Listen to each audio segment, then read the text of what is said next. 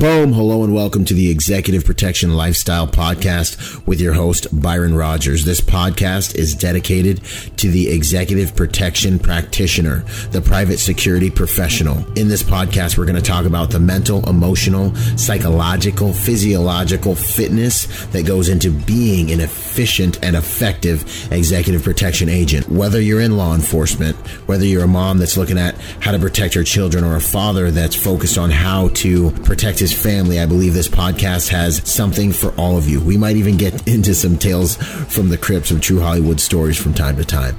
I'm doing this podcast because I feel the reality of this job is simple.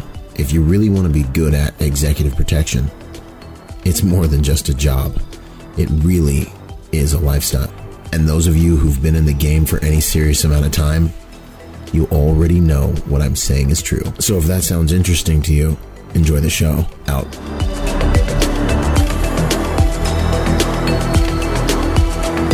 Boom! What's up, you guys? Byron Rogers here, Executive Protection Lifestyle, and I have Chris Sipe here, and it's an honor to have you on here, Chris. How you doing? Hey, man. Pleasure's all mine. Thanks for having me. That's what's up. Chris, he's doing a lot of things. I met him at this Close Protection conference. Him and I were working together on, we were on the panel for Outliers, the final panel of the conference. So we got to weigh in with our opinions there and hopefully demonstrate some value. But it was an honor to do that stuff, man. Yeah, man. It was a great experience, no doubt about it. Heck yeah. So I wanted to have him on the show because he hit a couple nails right on the head. I know he's got a lot to contribute, and really what I understand he does has a lot of moving parts on an international level. And I just know there's a lot that you guys can really kind of learn and benefit from talking with a gentleman who's doing the things he's doing. With the companies and on the level that he's doing them on. So, yeah, man. Chris, tell you where did it all start for you? Yeah. Truth be told, I think in all honesty, it started on the Yellow Footprints, MCRD San Diego, 2002. Raw. I mean, in all fairness to the connection to the EP world, it's that bit of Marine Corps discipline that got transported into my everything. Heck yeah. I was in 02 to 06. I was in 03-11. I did 3 tours. I was a 3-5. We went to Fallujah, did all that stuff. And awesome. For me, kind of transitioning out, it was like, what do you do? What does an infantry grunt, take from that experience and moving on to something professional? And right. I mean, my journey was a little bit different. We're the same generation too, man. So that's man. It's rare. I don't see a lot of our guys in that space. At that conference, one of the other guys from my platoon also was one of the big companies, and he was running around there. I was like, yo, awesome, man. There's 4 of us. I was like, we're doing good. We're doing I know, right? It's a little bit different from sitting there, smoking and joking about what you're going to be doing next. Yeah, or the good old days. Yeah, tell me about it. So the transition for me was a lot like, how do I take these Marine Corps skills? I mean, I was lucky enough to be a squad leader for about a year and a half. And, the best way that I can probably explain it is that your whole sole purpose in life was, the accomplishment of mission. Obviously the troop welfare came second, but honestly, it was taking care of those guys. Every, bone in my body was there to ensure that they got home to their families. And I was very blessed to have that happen. I didn't have anybody get lost. So that was great. So in order to kind of harness that mentality, I mean, and truth be told, what we were doing was a lot of animosity towards a lot of bad people, but it was very defensive. Mm-hmm. And so the defensive mindset of, the posture in which you're commanding your squad and that of the actions on an objective. And, you're inherently trying to keep your guy safe and then inflict as much, bad juju on the enemy. And it's default aggressive. Everything's default aggressive. They're firing us. Boom, boom, boom. We just go assault through, attack the attacker, straight into the ambush, and it's right. It's cool, man.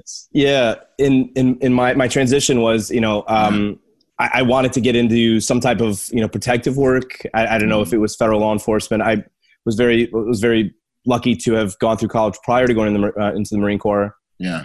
So how do I use, that thing and then also my experience? And I think EP was something that like kind of marked me, I think, and almost in kind of a way. I'm from Chicago, got out of the military in December. It was November of 2006, snowing back home. And I'm like, well, LA is kind of nice. I think I might just stay. And I did. And I found a great EP company. In fact, two of them. One of the companies is Gavin and Becker and Associates, and the other is Galahad Protective Services. And both companies a little bit cut from the same cloth. Obviously, GDB is a very big company with a lot of fantastic assets, whereas Galahad was a little bit smaller, a little bit more nimble. I had a lot of opportunities right out of the gate. So yeah, I mean that's basically how I got my foot in the door. That's what's up, man. Man, our stories are so much alike, man. Like, yeah. Same here, squad leader, same thing. Like, was like, oh, I'm going to get out. Well, actually, I got really lucky. But because I got picked up by my first security detail 3 months before I got out. Okay. So I was like, when they out process you, you got to go stand post. I was in, like doing like I was like standing post around Horno or whatever, getting processed out, paying dudes to take my post while I ran to details. That's being insane. Like, yo, bro, I'll just drop like two. Because I was balling, for a Marine, Yeah. I was like, dude, I'll just give you like $200, take my post, bro. And they loved me, Yeah. I was in Israel, like, just trying not to freak out while I was going through customs. Like, if they snatch me up in here, I'm done. I'm at the end of my career, and I'm getting in trouble. But, man. Something you said I think is interesting. You got in bed with two companies right out the gate, and there were differences there. You said that one was more nimble and you had more opportunity quicker. Talk a little bit about that, man, because I think that's something I also experienced, and guys trying to get into this game, that's something to consider. Yeah. Honestly, the truth was like, oranges to oranges in the sense that both companies were a great decision. I think I went with, like I said, with Galahad, who was, like I said, a little bit lighter as far as opportunity. GDB's got a rhyme and a reason. They've been successful for a lot of great things. I think the idea of, I think their starting process for me, I don't know. It just 2006. It wasn't where I wanted to be. I think it might have been coming out of a like leadership capacity, and then having to kind of more or less have to restart everything. Pay my dues in a different way, which I was totally down with. It just so happened that my personality boded a little bit better for a smaller outfit. So that firm, like I said, had a little bit better opportunities for me, like right out the gate. So I was able to use my personality type, take those leadership skills, get them out there into the field and see how the ramifications of working clients and being on multi-man details. I mean, don't get me wrong. I did not start off solo practitioner for sure. I'll be the first to admit that I had to really gain a real good foothold of proper EP customs and courtesies. Because the truth of the matter is that, in the realm of entertainment is that, you cannot really BS this type of industry, especially if you're working for career clients that need security all the time. And, they know what you're supposed to be doing. Absolutely. You can't fake them.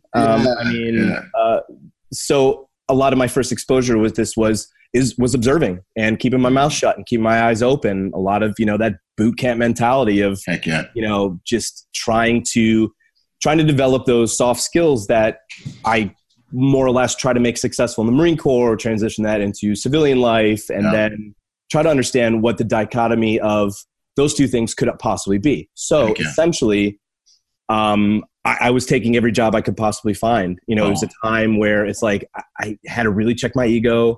I volunteered for everything and anything under the sun. In fact, one of my first jobs was overwatching a client's construction site up in the hills here in Hollywood. And it was just, basically bones, and it was, construction material. So, theft could be an issue. Yes, of course. And it's something that the owner of the company said, yes, of course, we'll make sure that doesn't happen. And that was my first gig, and I took it pretty serious, and I made it like a defensive position. And it's like zero dark, whatever. And, what you got? It's good that you did. It's good. Yeah, no, I did.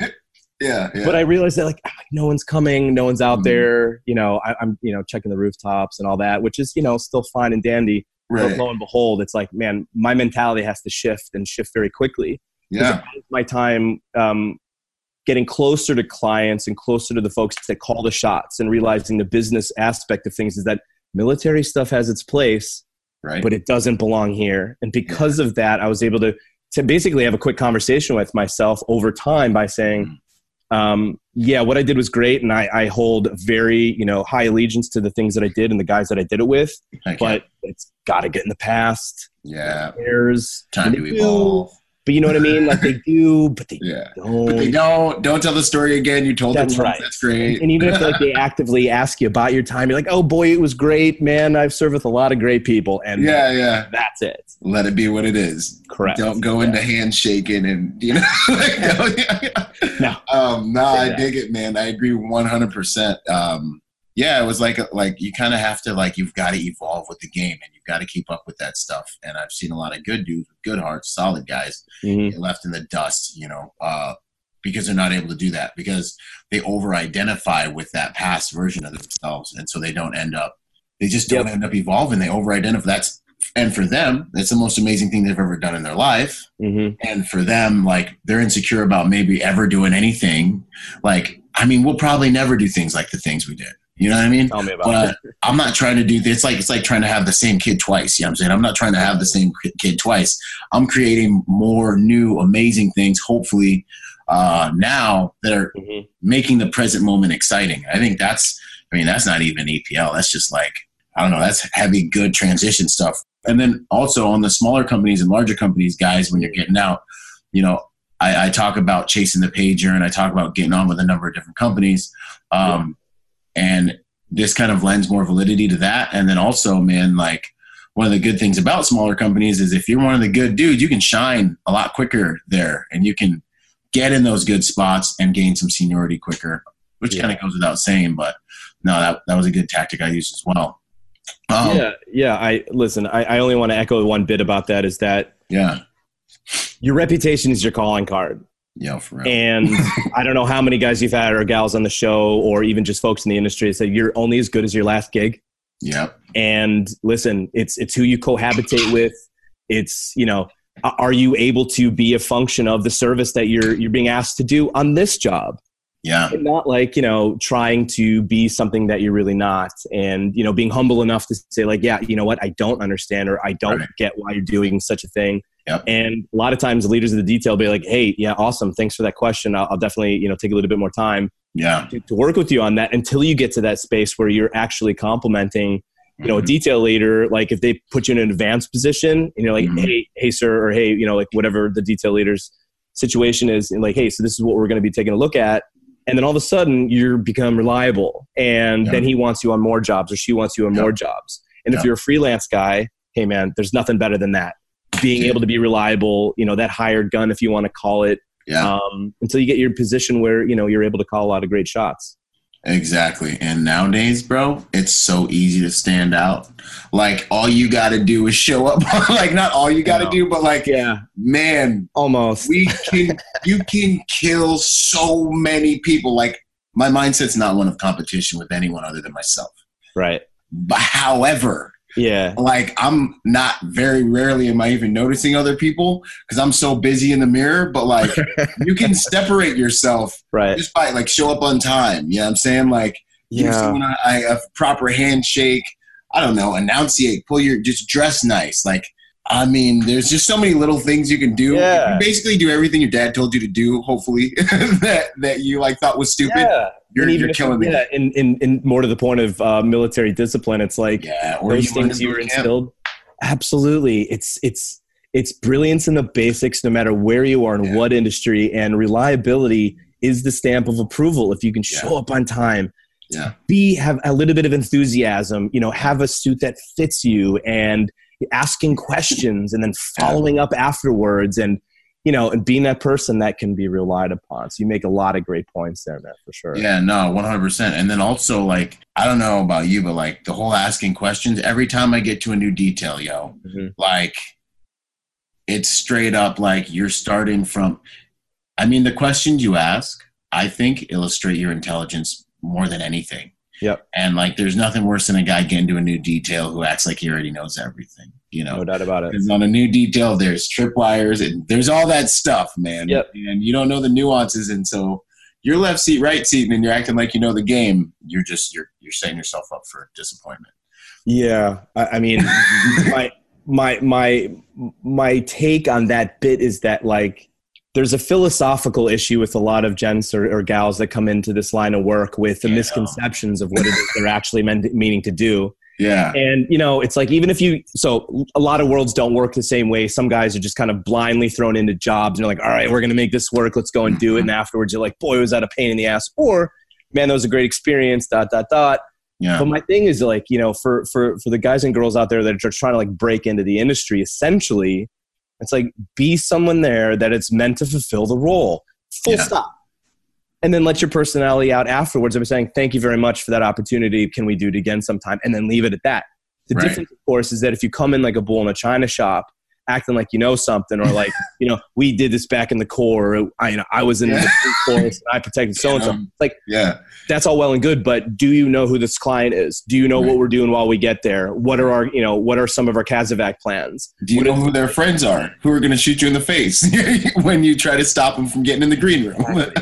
So, like, you make up a good point of, people coming in trying to act as if they know, is kind of like a hindrance until someone, most likely, I'm sure you've had plenty of experiences like this, where you're like, you know what, actually, so sorry, that's not what this is. And we might not be able to get to work together again, that type of thing. And it's like, it all can all be very good thing if you just apply Byron's tools for success.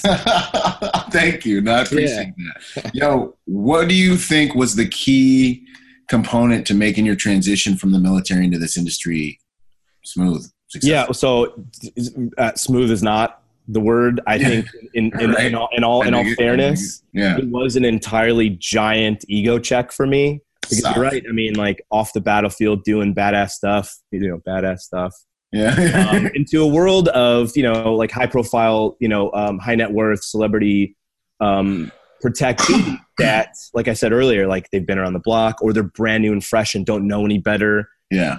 So my transition from military to that world was that I needed desperately to figure out what exactly it was that I was attempting to do, and that I really want to do it. Was this something that was meant for me? And luckily, I was always kind of pushed either by mentors or by situations that came up, exposure to clients who had good experience with me, and I got asked back to details. But the resounding kind of feeling was that, like, I have to start speaking their language, not to be fake or to, like, act all like, oh, I can speak the lingo or whatever. But it's like, what's their bottom line? What's their intent here? I mean, are we doing, production for entertainment, production or publicity? It's like, just standing next to a person ain't going to cut it. You know what I mean? Right. It's like that's not why they've hired you. And as you move up in the world, the financial side gets more and more expensive for them, whether, the studio's paying or whether they're, out of pocket. So, the product in which you need to give is of a very high standard. So it's either shit or get off the pot. Like, you either can fake it until you make it, or you fake it and you get fired. So for me, it was like constantly trying to observe that of my betters, my mentors who I held at a very high standard. Dan Palmer was one of my mentors, Dennis Brigwell, Guillermo Lozano, a bunch of other guys in the company, not just my company, but others just in the industry, as I started to kind of make my own way. No different than any other type of leadership situation. I saw what guys or gals were doing, and I emulated it. And the stuff that I didn't like, I scuttled it. And then I started to apply it, and I applied it, and some things were coming back, others were not. And so, as a protector, you get into this mindset of, like, almost chameleon-like in order to satisfy the situation. Set up your security protocols, you put them into play, and you continuously build. And at one point, when we called it back in the Marine Corps, it's like the 3-street war. It's like one street, you're, shaking hands. One, you're kind of suspicious of them. And third, you're having a gunfight. And so for this, my mentality was always like, be able to speak eloquently to the people that are paying your bills, whether it be an executive, a studio head, a publicist, a manager, speak to a fan or speak to paparazzi in a certain situation. And of course, then speaking to a client or a customer. And so figuring out how to apply the business acumen for what it is they're trying to accomplish. And then in that same posture and mindset of a protector, where does the security protocol then therein lie? And so for me, the School of Hard Knocks was failing and luckily not getting people into trouble or in harm's way. Exactly. And so for me specifically, it was, these small little incremental wins that, like, let's just say that I did have a failure and failure is a big word, but like a misstep. Yeah. I always called, like, putting pennies in the penny jar. I'm like, hey man, I took a couple pennies out tonight. I'm going to double down my effort on this next gig, and that's not going to happen again. You know what I mean? Like, so there's plenty of opportunities to view the transition in a way is to say, like, my experience was prototypical for someone that wanted to basically just succeed and get ahead. I truthfully invested a lot of time and emotion into making sure I got it right. And like you said earlier, asking those questions and being vulnerable enough to, like, if I didn't know it, I'm going to ask. Yeah. And, and for me in my transition, luckily coming out of 3 deployments with combat and warfare, also coming out of that as well contributed to the bumpy road of getting to where I needed to be professionally. But I didn't have mouths to feed back then. I do now. So there's a lot of, like, reasons for me to double down on being a squared away individual. Whereas back then, it could have went left or right at any point in time. Mm-hmm. Man, so that was a sophisticated answer, bro. That was really good. Thank you. But basically it sounds like you were highly inquisitive and malleable, and you focused on just evolving as quickly as you stinking could in order to get this thing right and set up some security for yourself. Yeah. I mean, that's absolutely right, man. I mean, in the easiest boiled down version of it all, it's like, I have to be able to look out for number one. Right. And if I want to do this job correctly and be successful and have others rely on me like I want, then it's show up every day, ready to play, no excuses, even if they suck, even if you've had a bad day at work, if you have a bad day at home. It doesn't matter because the client ultimately doesn't care. They do. Yeah. But they don't. And if you make them care, then maybe they should find someone that doesn't need them to care. You know what I mean? Yes, like, for sure. How much money is my time worth, and how much money is your time worth again? You know what I mean? Like, not in the same ballpark. Think about it. You know what I mean? Like, okay. Nah, man, that's some good gouge. And I experienced the same thing, bro. Like, I remember when I first got to the fleet in the Marine Corps, I was like, what's wrong with these guys? Because I got there and I was like, I had like these senior Marines that were all like, looked like crap. Like, they looked like trash, right? But they just got back from the luge, man. They just got back from Fallujah. And I remember thinking like I got my sleeves all rolled up, snapping, popping. I just came out of boot camp. I'm all sharp as a tack, These guys can't even stand in formation. Yeah. Like, you know what I mean? Like, they're slouching. They got bad haircuts. I remember thinking, dude, like, these guys are pieces of crap. I got to go to war with these guys. And then, thank God, the other voice in my head was like, yo, shut up. Right. And figure out why. Figure out why everything you're seeing. And then, like, I flash forward, to me coming back. And I'm like, you just learn what's important and what's not. Mm-hmm. And where to put your energy is really what it is, and you don't know what you don't know. And fortunately, I was able to be like, I need to figure out what I don't know. So then when I got into my first detail and, I just like tripled my pay and I'm like 21.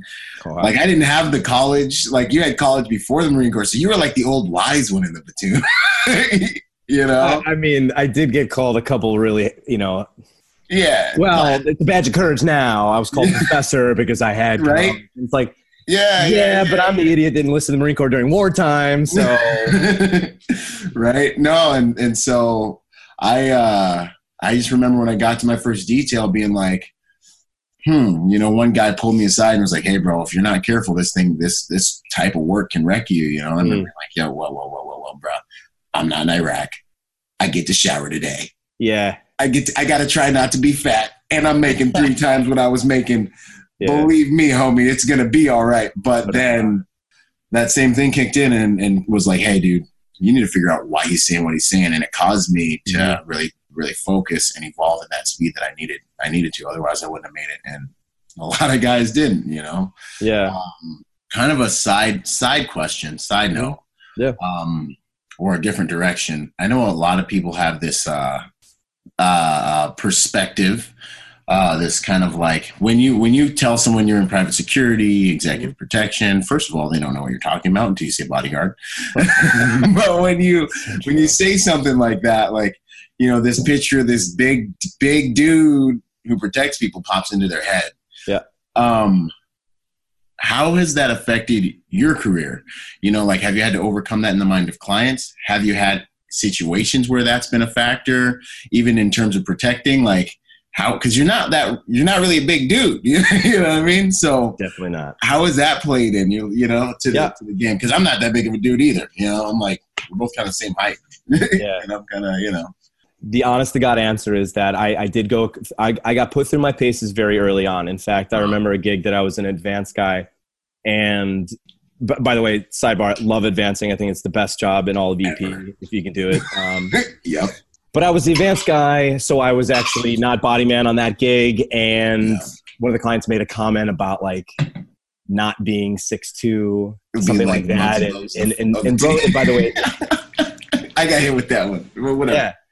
And in the immediate kind of situation, because, you know, you're very present, you're being observant and all that. And I just, wow, I took that to heart a little bit too quickly. Yeah. Like, you know, she's right and blah, blah, blah, this.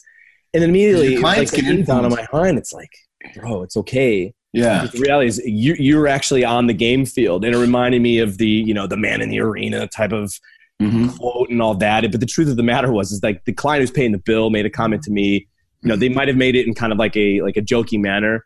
But at that time, that was kind of like what I'm saying earlier about the ego of it all. It's like, hey, listen, you know, this is a matter of fact. I cannot grow any higher. I can maybe get more, you know, ripped like I used to be. Yeah. But that's not going to change. So it was like that first kind of like part of the road that everyone takes in this career is like, you're going to get sniped at. You're going to be second guessed. You know, the physical side of things. It's like, hey man, just take care of yourself. Be humble enough to be healthy, physically and mentally. And then if they want to make a comment, so be it. But you know what the best revenge is?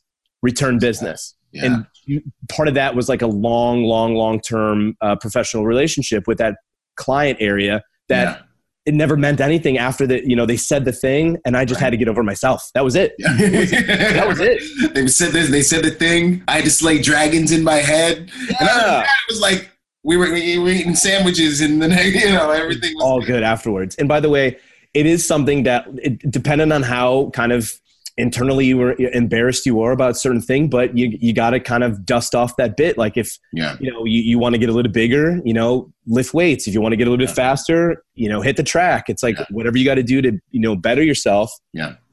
But the one thing that is all kind of tangible to everyone in the world is that if you don't have the right mindset, you're already out of the game. Right. And because I had to get my shit together and get my head screwed on straight, be like, I'm qualified to be here. I'm still learning.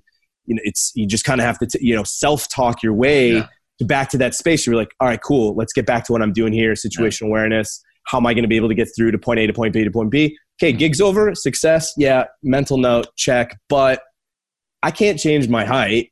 Yeah. Oh, well. And if I never see this client again, then I'll just, you know, chalk that one up. And truth be told, like I said, you know, it was a lot of really great business with that person. But then along the way, still kind of like ever so mindful of the other bit, which would be, I would say, the intelligence side. So you talk about like the knuckle dragon security guy that's posting up doors, or, you know, the guy in the movie, you know, because we're not all Denzel with Man on Fire. Sorry, you know, that's just not the world we live in. I mean, don't get me wrong. There's some types out there doing that type of work. Yeah. But the thing for me was always like, all right, how do I best benefit them?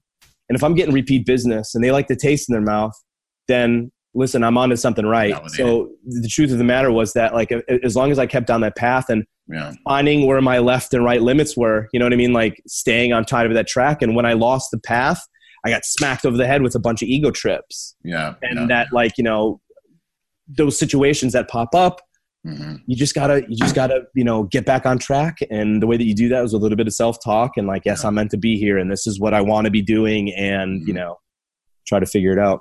No, that's solid, dude. I completely agree. And I understand. I've watched some dudes get roasted by some clients, man. I've been roasted. I was on one detail where I think I was literally there because the client knew that he could roast me.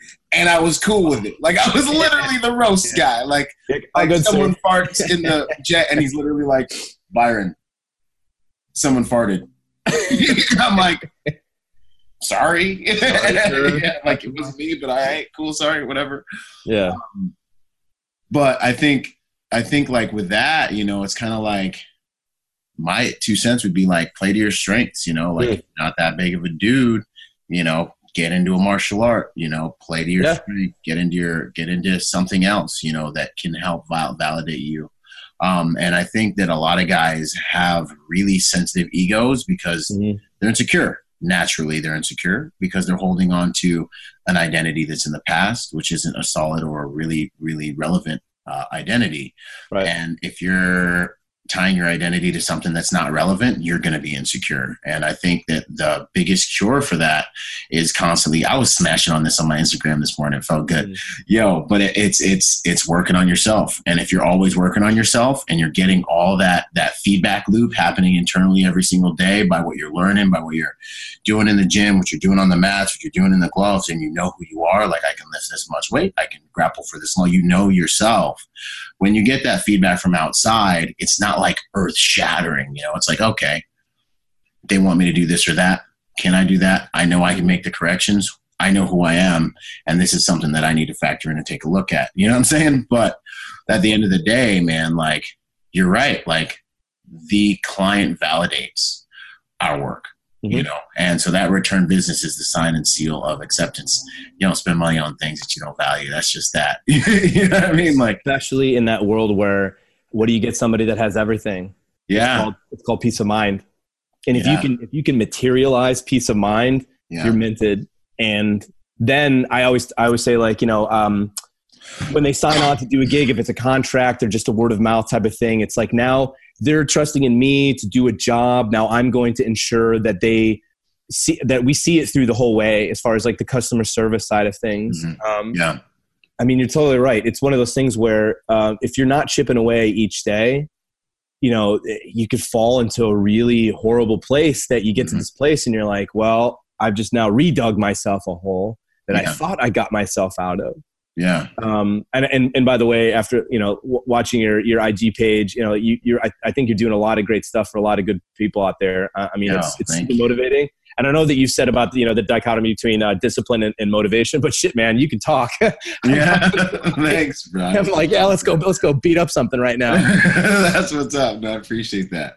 Yeah, man. No, that whole kind of knowing who you are piece, man, like, and really the client, letting the client be the filter, you know, but also knowing the value you're bringing to the equation is so big, you know. And a lot of times, you know, it's kind of a weird dichotomy because you're kind of stuck in this, like, you know, or think you know the value that you're bringing to the equation, and the client, maybe they recognize it if you're lucky, maybe they're tolerating you. And so, I mean, I feel like this is just straight off topic, but I feel like part of what our game turns into is like translating our value into things and actions and quantifiable things that the client will appreciate. You know what I mean? But you can't lose yourself. You can't, you know, lose your protection ability. But like, you also have to find ways to demonstrate value to the client in ways that they really, what safety looks like to them. You know, you know, all these things, you know. Yeah, you bring up an awesome point, because therein lies kind of the fine line. Kind of, yeah. So yeah, you have this type of this desire to instill some type of protective program that ensures their ability to do their job. I mean, that's essentially why we're out there doing our thing. And there are certain individuals that play well into a very likable personality. And they use that type of thinking that, like, well, I can win over this client in order to get more business. That's not a bad philosophy, but it only has a certain track for only a little while. Because again, to your point, you're an expensive thing. You got to be able to produce, and it's got to be about the job.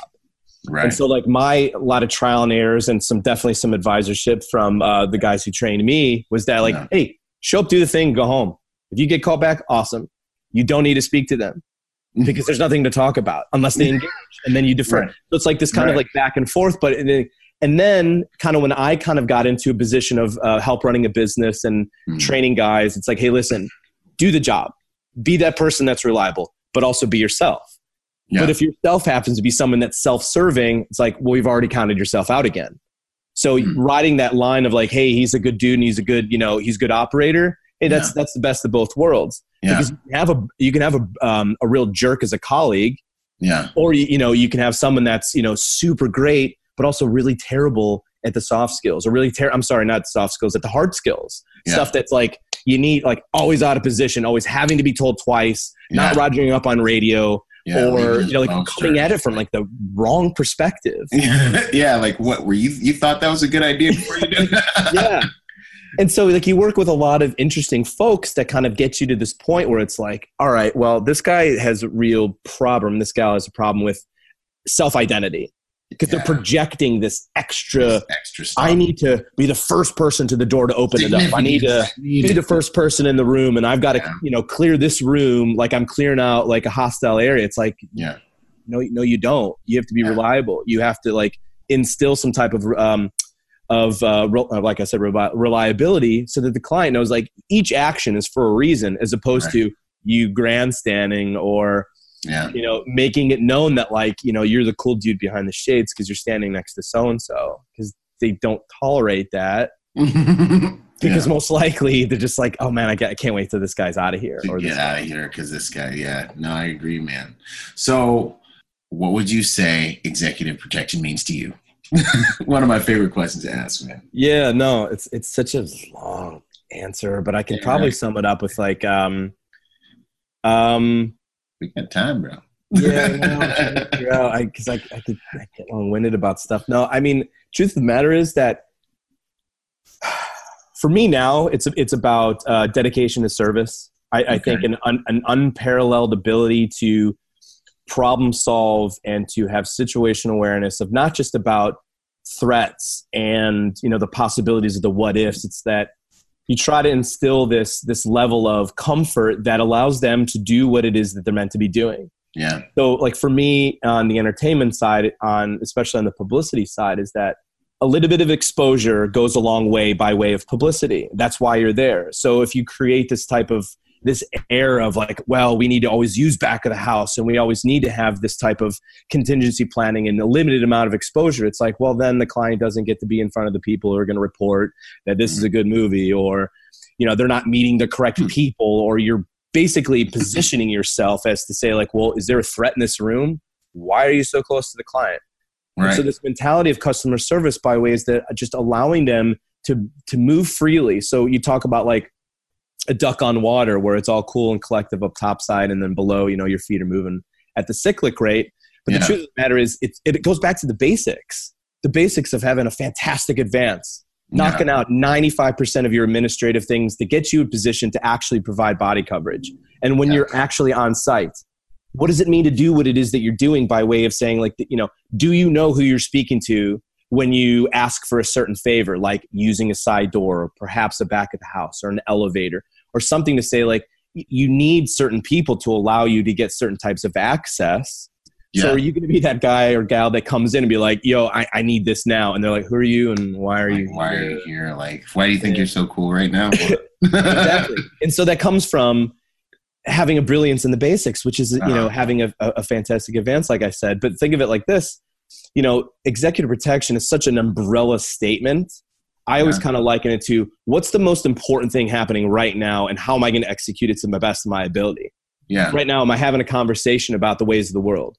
Or am I having a conversation about why I believe that the client shouldn't go to a location for lunch because there's a planned protest? Yeah. I mean, I kind of liken it back to the 3 Street War, where it's like, I have to be able to be chameleon in such a way as to not freak somebody out, but at the same time, give them the situation at hand. So like in executive protection, I always like to institute, big boy rules, no matter how hard it hurts. And so like, for instance, they're adults. And they can take it. And if they can't take it, that's not on me. That's on them. Yes. Burn them at the stakes anyway. Yeah. But I know. At the end of the day, if you're running a business, you sometimes have to come to this conclusion like, considerations, I have to massage this situation to come like, hey, listen, I really know that you want to accomplish this. You get into this wording of things. And I know I'm going off track about what EP is. No, flow. But it's cool. You know what I mean? It's like this whole package deal because the executive protection could be very cut and dry of running an itinerary, of doing travel advisories and, you know, having an advanced guy in another foreign country do it. So you're managing from a distance. Yeah. Or, you know, it's, you know, doing residential security, ensuring that the guys and gals there running that detail is falling in line with the protective detail that's outside. You know, and so I always fall back to, it's like, are you delivering what it is that they're asking for? Not out of some template, not out of something that, you know, like you learn in school, which by the way, does get a lot of people very, very far in this line of work. Yeah. But it's the real understanding of like who your client is. And I remember you asked a question to Elijah about that, Elijah Shaw, about something about business practices. And he had a phone call with the prospective client. He's like, my old life, I would have said, yeah, I can do that. But in my more mature, I'm a business owner, failed a bunch of times to get to this point. It's like, you know, I'm not your guy, or my company's not for you. And having that, like, that legit candor to say, like, my services might not be what it's worth. I'm happy to give you a freebie, or I'm happy to go out and do a site assessment, or I'm happy to do an advance for you, or maybe just do this one for free. And you let me know what you think. Yeah. But EP comes at the cost of, like, you can't just go in with this mentality of like, I know everything what's best for the client.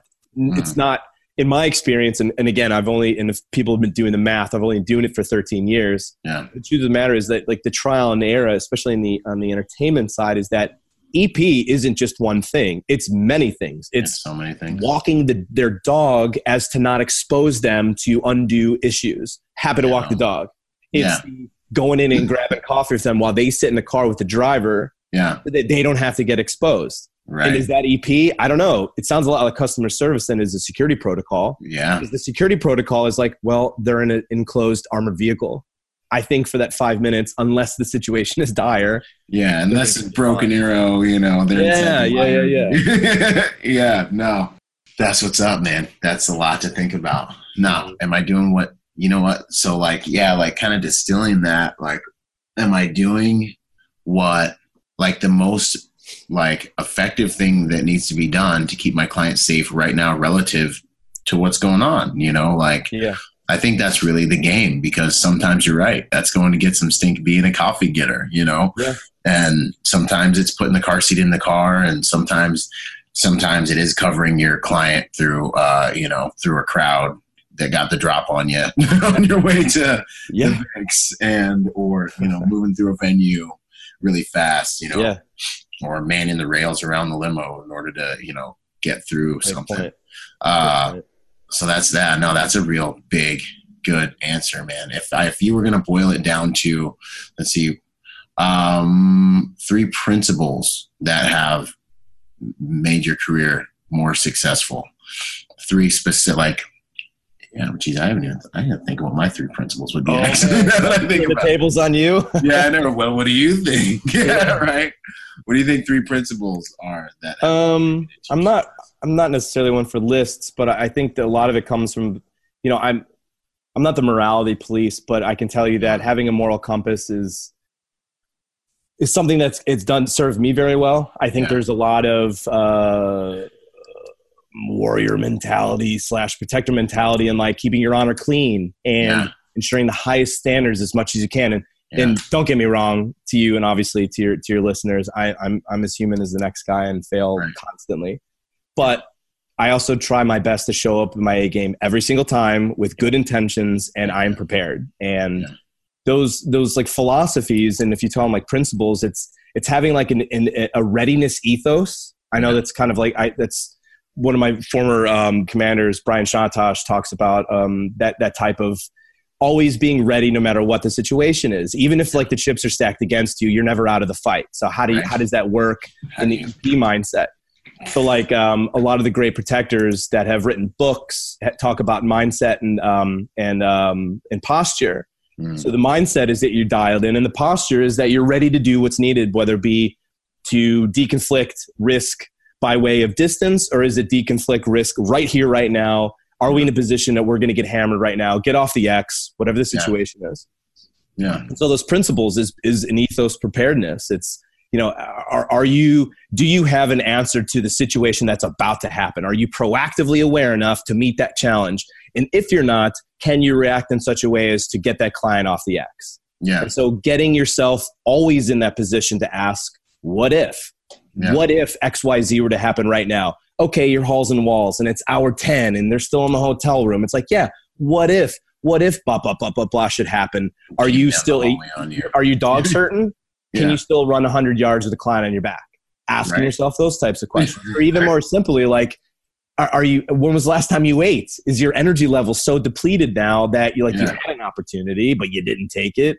You know, it's like, and always having this like consistent kind of almost like an emotional overtaxing of being prepared and what that ultimately means. And what's the next move? And especially like for someone like yourself that has done immense operations, huge events, fantastically notable clients, and their level of success. And you, more times than not, you just kind of have to get up to where their level is. Yeah. And it's like, man, there's some extreme folks that do a lot of really great stuff. And like you talk about, and I've got won't get too far off the warpath here, but you know, one of the books that actually I just got read or got done reading is called the Bremer Detail, about the detail that Blackwater did in early 2003, 2004.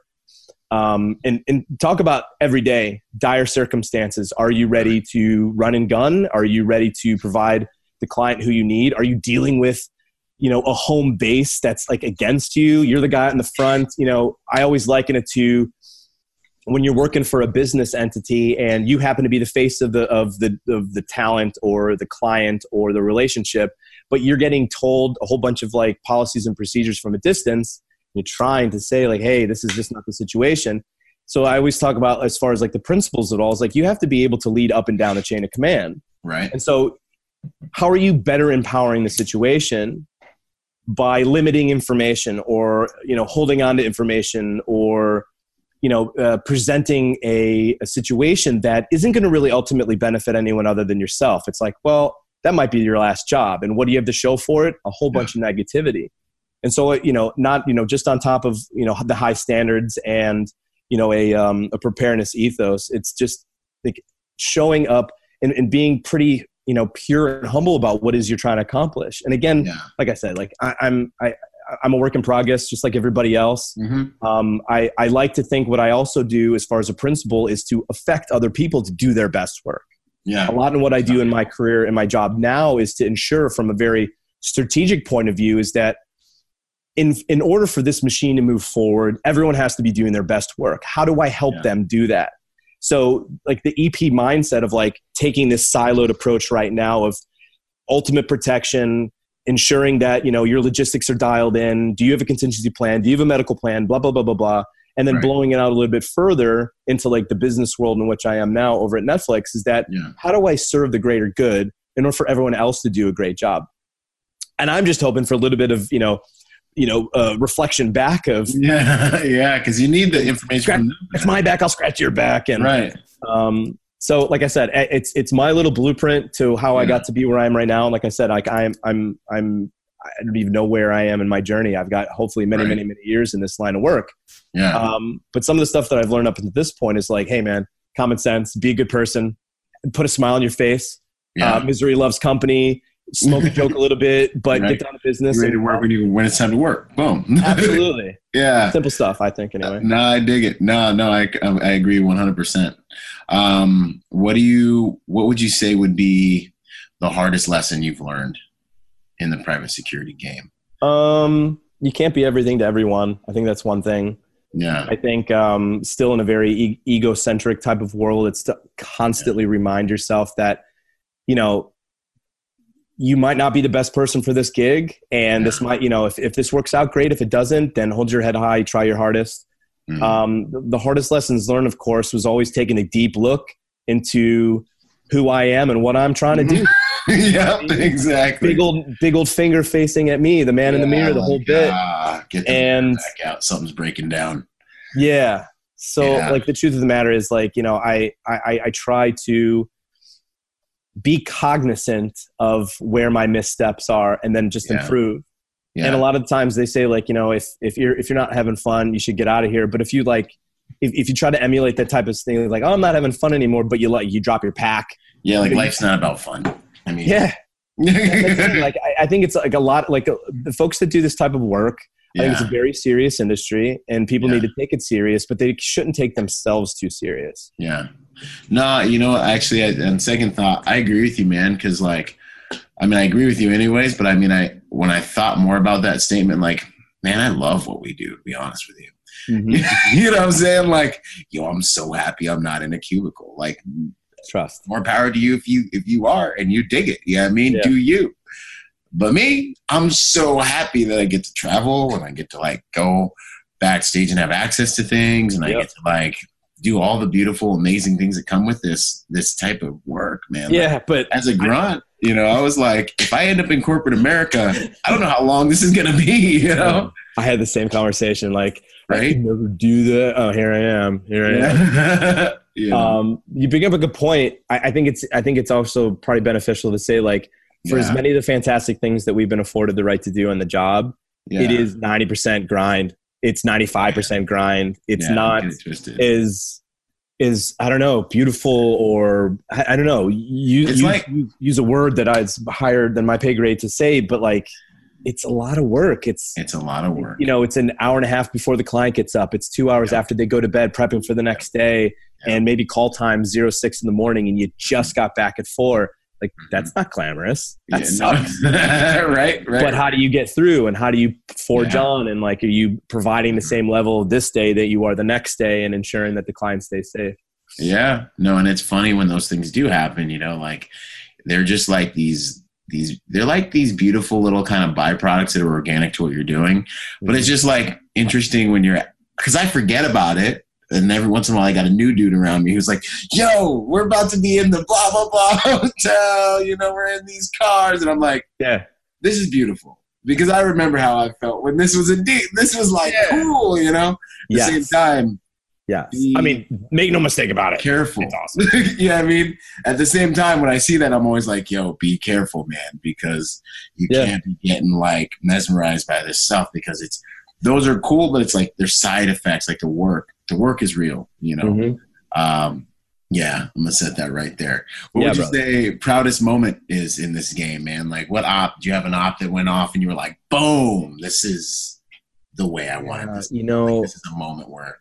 That's a really good question as far as like, so I can give you a pretty good example of almost a twofold kind of satisfaction. Mm-hmm. So I was lucky enough to have a client go to Monaco. And they were there to do some publicity work for a brand. And it also happened to be during the Monaco Grand Prix. Wow.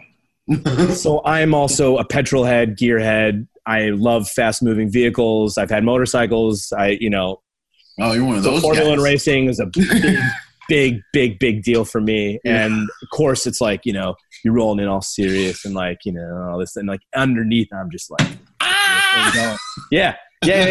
I mean, so let me just talk about the twofold of it all. It's like, in order to get to Monaco, you need to fly into Nice. You need to get on a helicopter. Then you need to get on a boat. And then you got to get to another boat or a hotel. And so you're talking about like trying to like stifle this, like, oh my God, I can't believe where I am. A laundry list of logistics that you have to pave through, multiple connections in foreign languages. And, you know, at the end, we finally got to where we needed to be. She did her thing.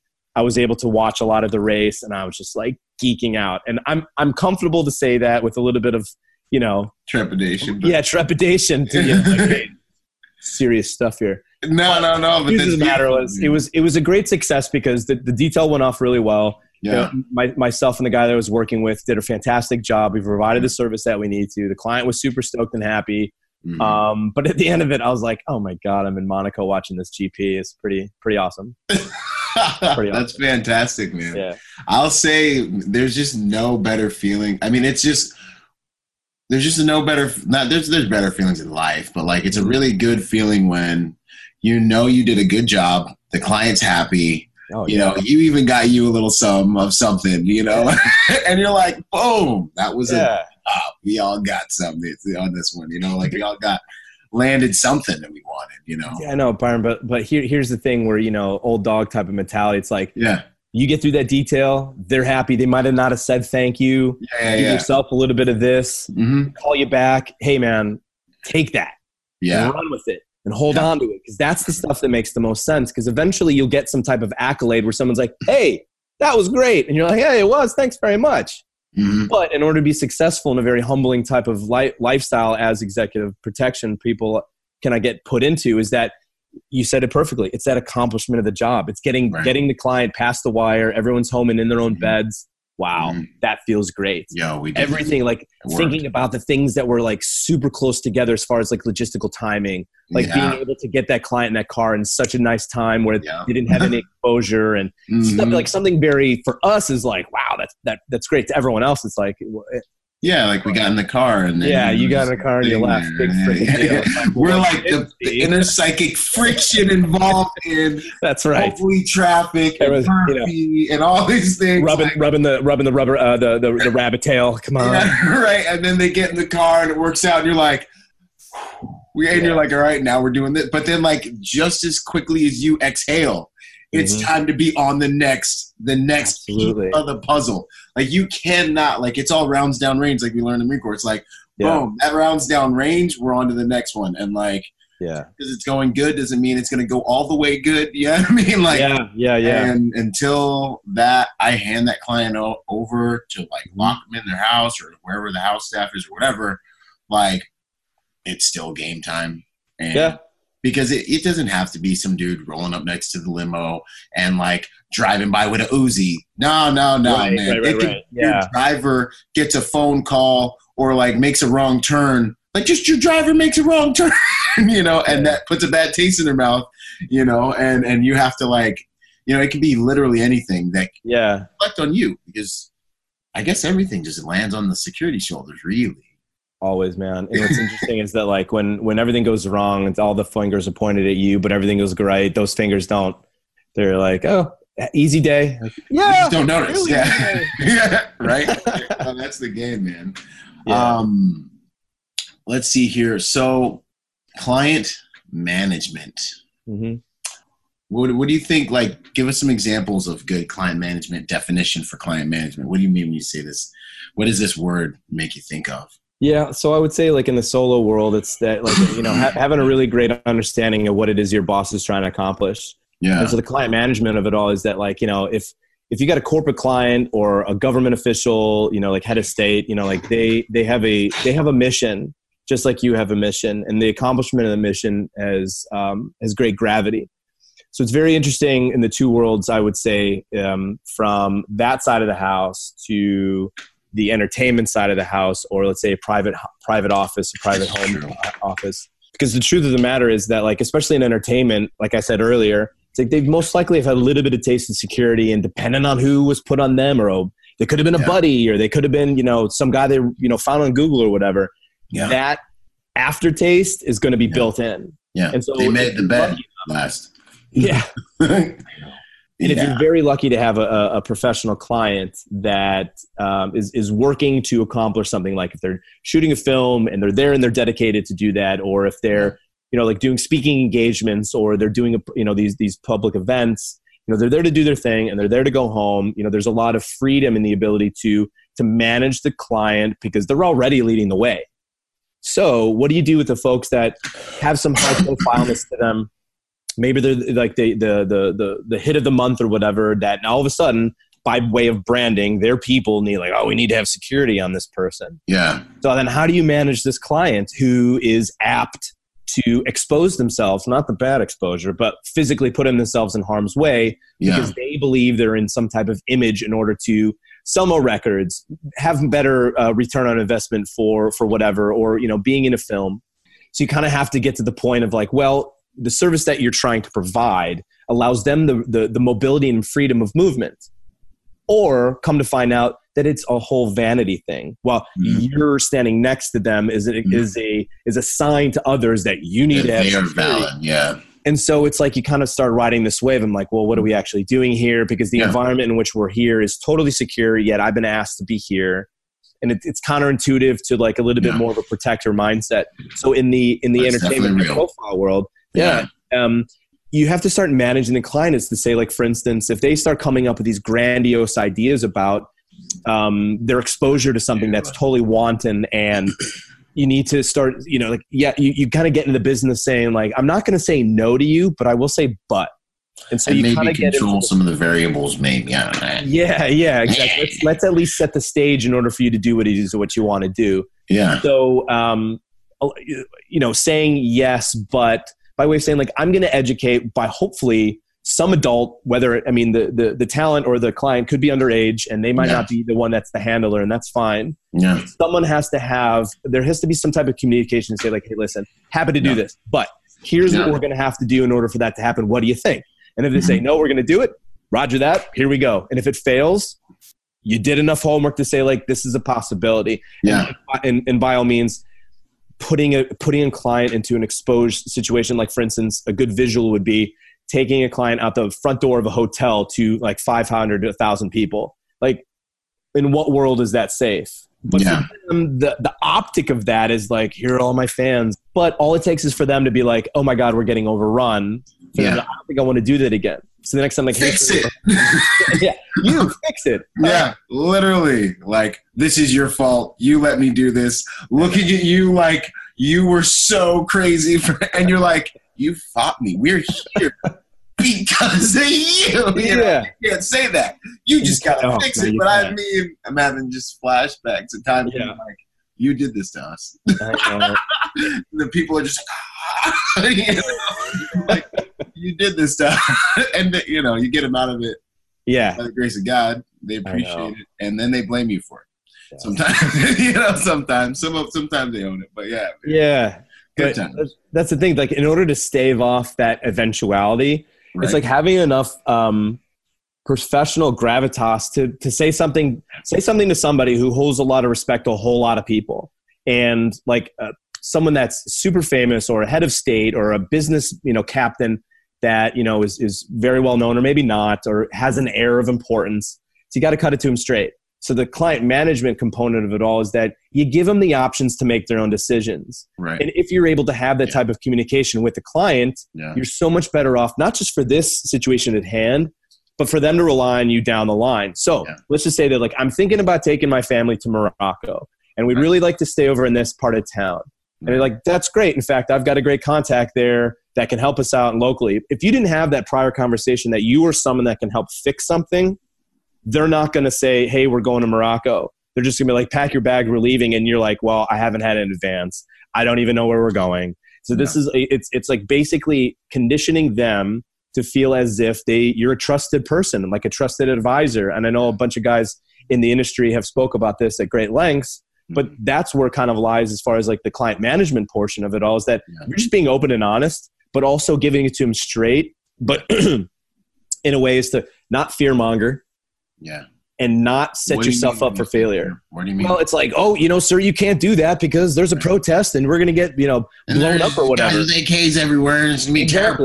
They're going to be like, first off, you're a psycho. Second of all, like, you know what I mean? Like, it's, you can't give the intel report.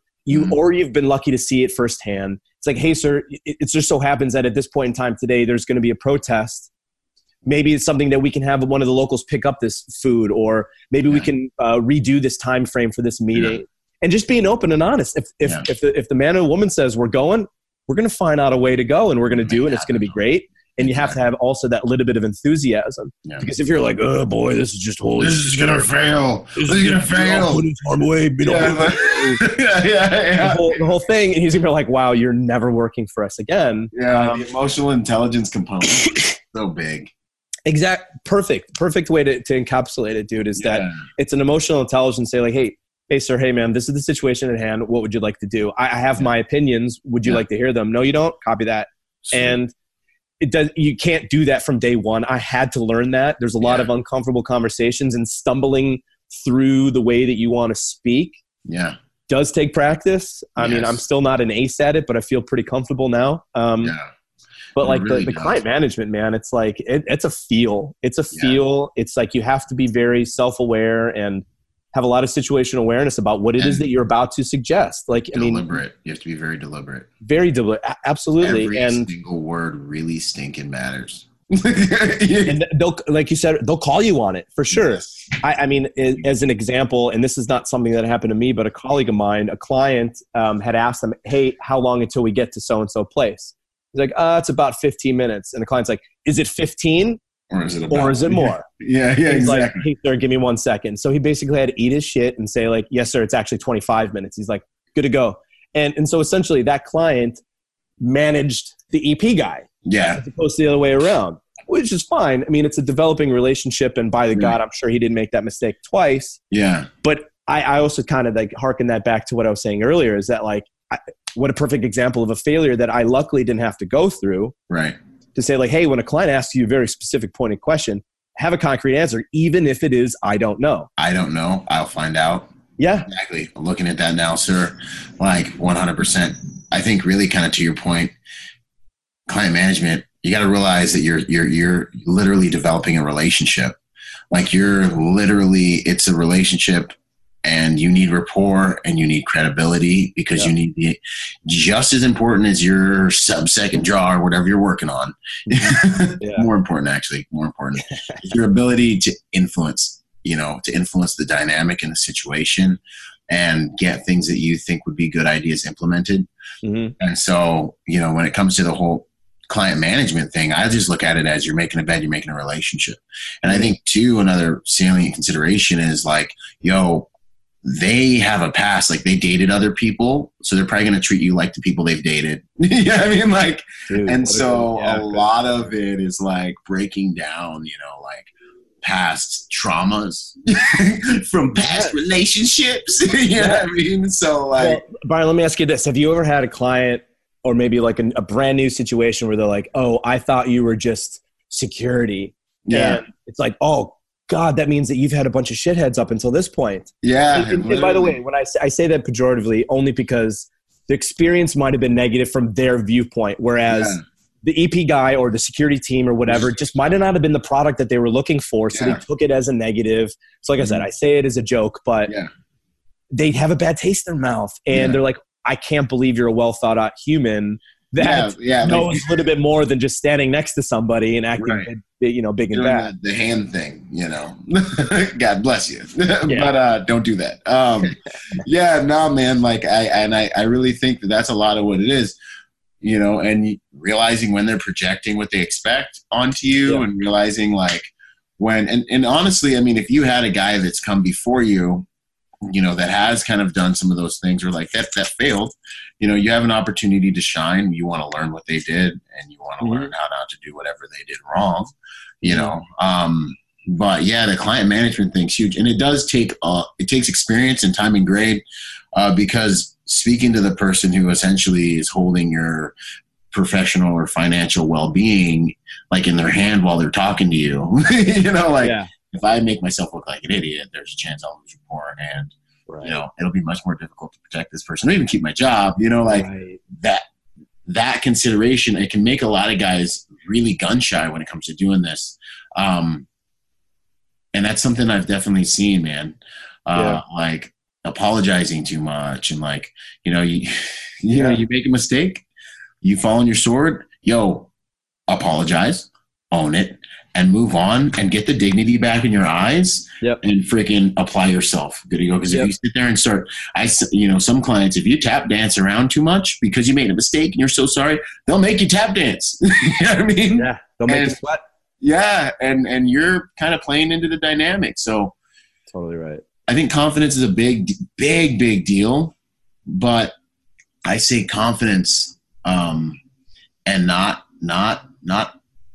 arrogance. I think the difference between confidence and arrogance is that confidence is accurate and arrogance isn't. And that's why pride comes before a fall, and we're always so turned off by it. But if you are just trying to like be the guy that knows, a lot of time you're dealing with intelligent people and they're going to know you don't know, and you're going to be a joke. You bring up a good point, though. I think it's a very interesting kind of like EP 101 type of scenario. It's like, know your protectee. For instance, like if you're wearing 5'11" and he's wearing a business suit, it's like, well, now you're standing out a little bit. Yeah, right. Or if you're, answering questions above your pay grade and that you sound like an idiot, it's like, well, maybe you need to go back to figuring out what it is that you're doing here. So like, you bring up a good point about confidence. Is like I said, it took me a little while to get to feeling very matter of fact about the way that I project in the way that I speak. Yeah. But it's not from lack of forethought because of the trial and error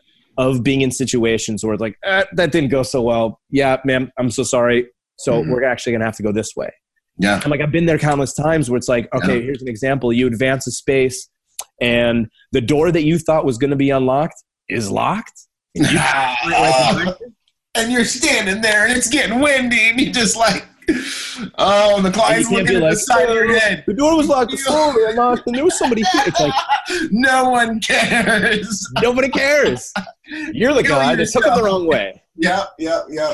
And so, and like all of a sudden, again, it goes back to that thing about it. It's a shot in the ego. It's like, I probably should have done this a little bit better. And then you get to the space where it's like you start not second guessing yourself, but just kind of like future proofing the way that you do things. It's like if you go and you're doing a solo job and someone's like, oh, don't worry about it. I'm like, red flag, I'm going to worry about it. In fact, we're going to talk excessively about what it is that you think is not a big deal. Exactly. Yeah. So you get into this rapport. I'm saying like anyone that thinks that like, this is how we do it every time. I'm like, every time except for this time because this time's different. So you kind of get into this like mantra of like, I'm not going to be the one that's getting screwed here. Yeah. I'm going to figure myself out of this one. Exactly. And by the way, you still might, mess up and that's totally you, but you bring a good point about the confidence bit of it all. It's like, own it, see it, feel it, get through it and move on, man. Move on because a lot of, like you said, a lot of the professionals will just look into your eyes and be like, man, he's defeated. Like he just, and they might be like, hey man, it's not a big deal. Like we went the wrong way. Like life goes on. Yeah. But truth be told, there are clients that will berate you for it and you might not come back. Truth be told, you might not. Because they need efficiency. But these people operate at a level where they need efficiency, Absolutely. And because you set yourself up for success as much as you possibly can, have a little bit of like, well, that was a gut check. And like, all right, copy that. We're just going to do better next time. Fixing it. I'm fixing it right now. You know what I mean? And man. And I guess the last thing I'd say about that confidence, really, I think what it is one, kind of like we were talking about in the beginning, knowing who you are and knowing the value that you bring overall. You may have messed up, but this is a compartmentalized issue. But overall, I know the value I'm bringing to this detailed team and to this work product. I'm going to outwork this mistake. This thing's passed. And also in confidence doesn't mean you know everything. Being confident enough to say, I don't know, but I will find out. That's a confident response. And I think the energy of that confidence is really what they're looking for in their communications with you. Like if you do make a mistake and you apologize and you're like defeated all day, like, bro, you're here for protection. Like you can't, they won't want to be around you. They want to be around like intelligent, forward thinking people if they're a business person, or they want to be around like cool, fun people if they're like entertainment, you know what I mean? Or, but they don't want to be around defeated, puppyish, sheepish energy over like things that are insignificant, Well, I just thought of this connection to like EP. It's like you just OODA looped yourself right out of it. In a way, so like you've just mind fucked yourself to the point where you cannot focus on the task at hand. Because I don't know, like so if it was a client didn't like your XYZ or something. Yeah. Exactly. And so you kind of put yourself, it's like, hey man, work through it. And a lot of that does come with like stress inoculation of like, I've been in this situation before and I can get myself through it. Yeah. And then you breathe afterwards and like, that wasn't a big deal and you got yourself through it or whatever. But I think you make a perfect example of like lessons learned of what confidence looks like and then what egotistical kind of bravado looks like. Yeah. Because like immediately people are like, oh my God, you're so full of yourself. Yeah. Or you're like, I'm thankful that he had she had the ability to say, yeah, you know what, sir, ma'am, I didn't know that. But here's the only thing I can say as far as like a professional development side is that you better know who's got the answer. You better be like seconds away from that answer. Absolutely. So like, yes, I don't know that timing, but I know someone who does, and you should be Johnny on the spot with that, essentially. Yeah, absolutely. No, man, that's good gouge right there. There's so much good stuff, man. Like I could go on that topic for a minute, because that's one that I think trips a lot of guys up, especially at the beginning of their career, is looking that client in the eyes and being able to interact with them. And it really just comes down to knowing your stuff, and then also knowing your stuff on multiple levels, because don't unravel after they start asking you 2 or 3 different questions into your crash, and if you can have that confidence going into that meeting that you're well prepared, or going into that conversation, or just getting in the limo, that, you know what, I'm well prepared. These are the things I'm expecting them to talk to me about, all the way down to like one client would always ask the weather. Well, you better always know the weather. You know what I'm saying? Yeah. Whatever it is, it just puts you, the energy's better, man. And honestly, you're kind of like a thermometer in the environment. Like if you're stressed out, if you're unsure, if you don't really know your route, and the client's picking up on that. And in terms of client management, that's another factor. Like they're sitting there looking at the side of your head, and you're like, you start seeming unsure, and it gets a little colder in the car, and you know what I mean? And then Murphy like starts pulling out a baseball bat from his backpack, and like, this is happening. Yeah, and then there's some construction, and now you're in it. You're in it in Broken Arrow, So yeah. Pop smoke, you're done. Yeah, dude. Stay calm. Think through the equation. Prioritize. Execute. Yeah, and you bring up a very funny kind of like mentality. Like you're sitting in that car, things are starting to go sideways, but like if you can preserve that space, where they're not anything of the wiser. Like if you have to text like a mad person, if you have to get the driver to get on the horn somehow to like work something out, call someone else, and not give your hand. That's the stuff you were talking about earlier about like, at the end of the day, it's like you had no clue as to how much went in under the radar to get you just from point A to point B. And that part of the mission success is like the holy shit moment of like, I can't believe we got through this bit. And I'm not talking about like imminent threat or some type of an attack where you have to get off the X, which is obviously like the dire circumstances, but like even that type of like stuff. Yeah, man.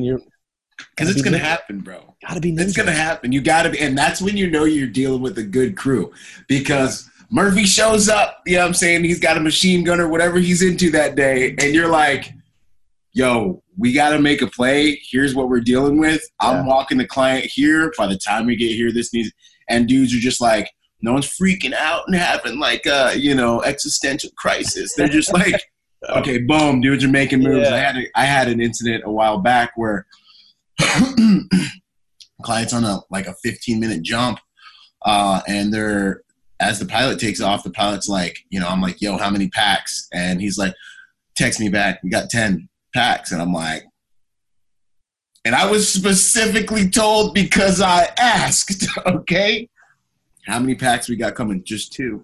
And I'm sitting here and I just feel the breeze on my face. And I'm like, and I call the pilot up. I'm like, excuse me. Hey, what's up, man? How many people are getting onto your aircraft right now? No more code words, bro. Bullshit. Here we go.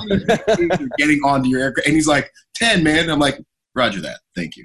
Yeah. Click. And me and the team just went to work. And there was that moment when they landed, from the time that we were able to pull a Sprinter van out of our, and make it appear. Right. And it was just like, and I'm watching this aircraft crest the buildings and land, and you gotta have your poker face, and you also gotta be ready to tell them exactly what happened if you have to, and do it with honor and own it, and not throw anyone under the bus. By the way, super, super great point, because you throw anyone under the bus, just how far is that going to go for you? Right. You're always the one that's complaining and so pointing the finger the other way. And clearly sometimes that, I don't know, if you talk to Jocko Well, he'll be like extreme ownership. And by the way, it's a lot of, that's a lot of great. You got that guidebook right there. Right. But the after effect is that if you are that type of person, you're not going to be relied upon. You're not going to be asked back. No. End of story. No, honestly. And you kind of dishonor yourself. You dishonor yourself. Well, I had one client that's like, you throw someone under the bus, you might throw me under the bus. You know what I mean? Like, he's like, yeah, I got You're talking crap about them. What is he talking about me? You know, right? what I mean? Like, when TMZ calls you, like, can I depend on you, bro? You know what I mean? Like, you sure you're good? You know, you just torched homeboy. Like, I know. So no, man, that's good stuff. So let's break into a little more kind of like field craft. This isn't new, but it's something that's becoming, like, I think quickly a buzzword in our game, in our industry, which is the whole overt versus covert security scene vibe, you know. What do you think are pros, cons, differences? What do you prefer? You know, speak on it. Yeah. I always try to get my focal point to what's in the best interest of the client. I mean, that's kind of obvious in a lot of senses. So when you're trying to formulate kind of like a security protocol or plan for that specific thing, it all has to do with what it is that you're doing there. So for instance, a lot of the times when I try to provide like a covert way of moving clients from point A to point B, it would be about protecting something that's not just themselves. Like, for instance, if I'm shooting a film, I want to protect their residence, whether it be a hotel, whether it be a private residence somewhere in a state. I want to ensure that when that client gets back to their home, they do not have to think about their safety and well-being. So, for instance, you have a high-profile person and you're rolling around a city and you happen to be living in that city, there's a good chance that you're going to get picked up by paparazzi. And so a lot of the things that I try to do, and this is what I was trained to do, and it works because I've done it, is that you have to lose them in such a way. So you have to remember about the different routings that you want to take. So when you're doing map reconnaissance and you're thinking about different contingencies for if you're being followed. Now, the mantra for being followed by paparazzi, and this is foundation, is that it's not worth anyone's life to try to evade paparazzi. Right. Full stop. That photograph isn't worth you driving off a cliff or getting into an accident or anything. Hardcore evasive driving. Exactly. Don't become Jason Bourne. 100%. Like doing J turns at speed, not part of the deal. No, we're good. Yeah. But if you're getting waylasted in a foreign country, and I mean, by all means, get yourself off the X. Zone. But for something like this, it's like in a typical fashion, if you're leaving somewhere and you get picked up by paparazzi, it's not the end of the world. But if you can prevent it in a covert ways to move that client from point A to point B to protect their home. So for instance, like if they're staying in a hotel or staying in something that's in an urban setting, I like to use a lot of one-way streets. I like to use hotels that have a one in and a one way out. So if I've got a driver, or if I'm just in a POV, a lot of times I'll and this is more for having a driver, is that I'll say like, hey driver, drive us into that that underground parking. I'll pop out with a client, go to the back of the house, through the kitchen or whatever, to the back door on another street on 76th Street in New York, pick up a cab and go to their house. So now the paparazzi think I'm in some hotel, but I've actually dipped out the back. And the client's like, okay, I realize and a lot of times I'll prep the client, or it's their idea, which is great. I'm happy to give them full credit for it. But as long as they can maintain that, anonymity for where they live, then a lot of successes come after that, because inherently they're public figures. They're going to be seen and there's nothing you can do about it. So covertly try to get yourself in positions, out of positions to preserve that type of thing. And then so like the overt side would be something that's inherently public. There's nothing you can do about this public figure on this public stage speaking to the public. At a specific time. Absolutely. Specific place. Everyone's got the itinerary. This is a total go. And so like, if you're doing a threat assessment and you're setting up your concentric circles of protection and you're starting to find out through the threat assessment or intelligence that this is not the best time because, Intel has said that like, a bomb maker or whatever, let's get into like a plot line like that. Clearly we're not going to show up that day. Sorry, this is not part of the deal. But everything else is fair game because in a sense it's a public situation. So overtly you need to be part of an overt attempt to show any adversary that you are hardening your target. Right. You're moving them around very easily as far as their abilities from point A to point B, and that everyone on the team is Johnny on the spot. You're being very forceful of your show of force. Aggressive. Today's not the day you want to mess with us. And here's why. Because they have no vantage point. Right. Clearly, we're not going to talk about movies or whatever, but if you're up on stage and you got long guns and all that stuff, I'm not talking about like heads of state and that type of realm, because there's a lot of great people doing a lot of good work that is very, like high threat. So, diplomatic security, and of course, like the Blackwater guys. But more to the point of like public exposure, it's like, how do we then, on this overt way, chip away at what's totally overt? So let's try to find some type of middle ground. And I know we talked about that on our panel, is that you're either totally clandestine / covert, or you're totally overt. And so the best kind of practice would be is find somewhere in the middle, so you can kind of just manage this movement, because client's going to go where they're going to go. Right. Sometimes there's no rhyme or reason to it. So then how do you kind of like the risk? From point A to point B. And sometimes it's messy. Sometimes it's dialed in tight, nice bow. But as far as like, best practices in the world, is that the situation dictates clearly. Using situation awareness and having that ability to communicate to the client like, hey, maybe not the front door is a great time right now, and here's why. Great, awesome, we'll go to the side, and hopefully you've done your homework. Hopefully you have that communication. The guy that's running the gate, the guy can get you in here. Your cards are ready to go in like the 9 yards. The back streets. Yep, totally. And so all of it plays into it. So if you're totally, as prepared as you possibly, you're ready for those type of audibles. And so like in some situations, like, ma'am, we're going to have to go a little bit covert here in order to get you blah, blah, blah. And if she's up for it, or if he's up for it, hey man, everything's going to be good in the world. They're actively participating in their own security, which is great, because a lot of times clients won't, or they're not aware enough, or they're doing something anyway. But like, I don't know, like what about you? Like what's your take on it? I think, just like you said, essentially both of them are tools, and I think situation dictates the principles or the tactics. Situation dictates tactics.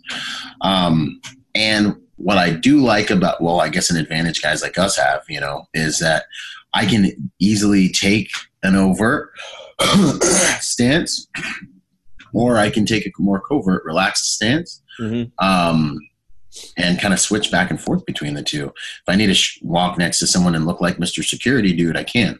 If I need to give them a longer trail, and I can maybe even pull out my cell phone and fiddle with it while I walk behind them, and they do what they're doing or shopping or whatever, so that we don't draw attention from paparazzi, I can.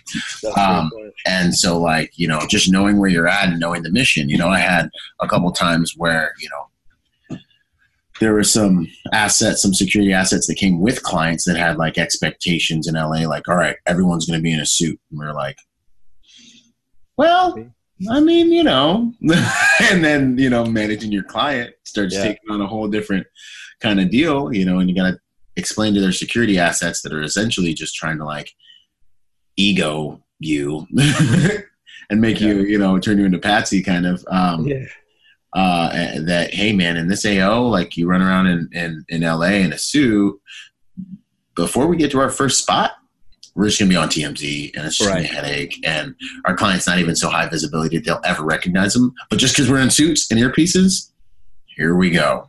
So, and especially international, there were times when we took a more overt stance, even though we weren't armed, just to hedge against, any observers, because we were tourists, So yeah, I'd say both of them.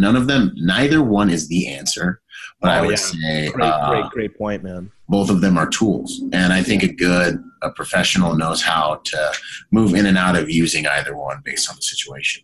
Yeah, it's also interesting as far as like a training component of it all. It's that like I didn't go through like the FBI surveillance school or like how to do counterintelligence. I mean, in Marine Corps I did a bit of that stuff, but not on this. And again, it's a lot of common sense. And you're right, it's a total tool. It's like, do I have to bring out something kind of completely overt right now in order to dominate this terrain, to control this aspect, just to get the client from point A to point B? Or like kind of like you said, like fumbling around your phone, drop back. A perfect example could be like at a restaurant. You're posted up at the bar. You're looking like just a single idiot, just eating alone. Lunch. Yeah. But you're observing the client and also observing what's going on in their world and getting ready to do your thing. It's a good long practice of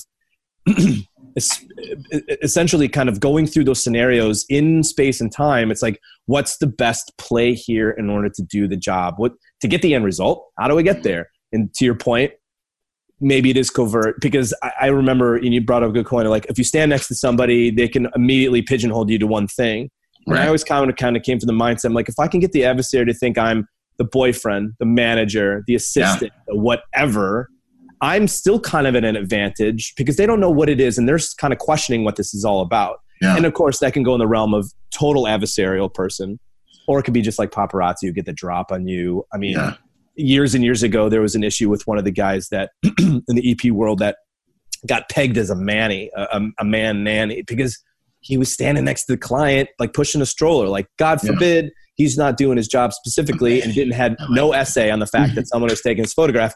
And the guy got outed as, you know, something that he wasn't. It was a horrible situation, in my opinion. Yeah. But then again, and I think this kind of goes into what we've been talking about for a while now, is that it's also kind of like, as the situation dictates, it's that it's the impression in which people are viewing the situation dictates the reality. So perception is the reality. Yeah. And then all of a sudden, and this isn't for like the PSD guys or for the government guys, because, you know, there's a rhyme and a reason, a lot of orchestration to what they do. But on the side, on especially entertainment, it's like, if they think this is what's happening, then that's what they think. And there's nothing you can do to change that except harden the target, be proactively aware, have the ability to communicate, and just stick to the EP basics to then better exemplify the situation.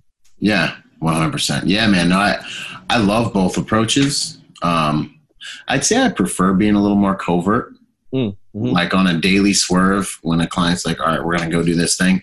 I'm like, if I get to choose, I'm CCW'd up and I'm like pulled back and I'm like, yo, live your life, man. I'm just going to make sure nobody messes with you and drive you to, or, you know, be here, whatever we need to do. And I think that's the one that I prefer. But yeah, knowing when to use push what button is like really the game, you know? Cool. That's what's up. And so we've talked a little bit about the industry, but like executive protection as an industry, you know, what do you think about that? You know, that's the economy, like that's the big meatball out there these days, isn't it? You know, I didn't even know this whole thing. Like, yo, real quick, like,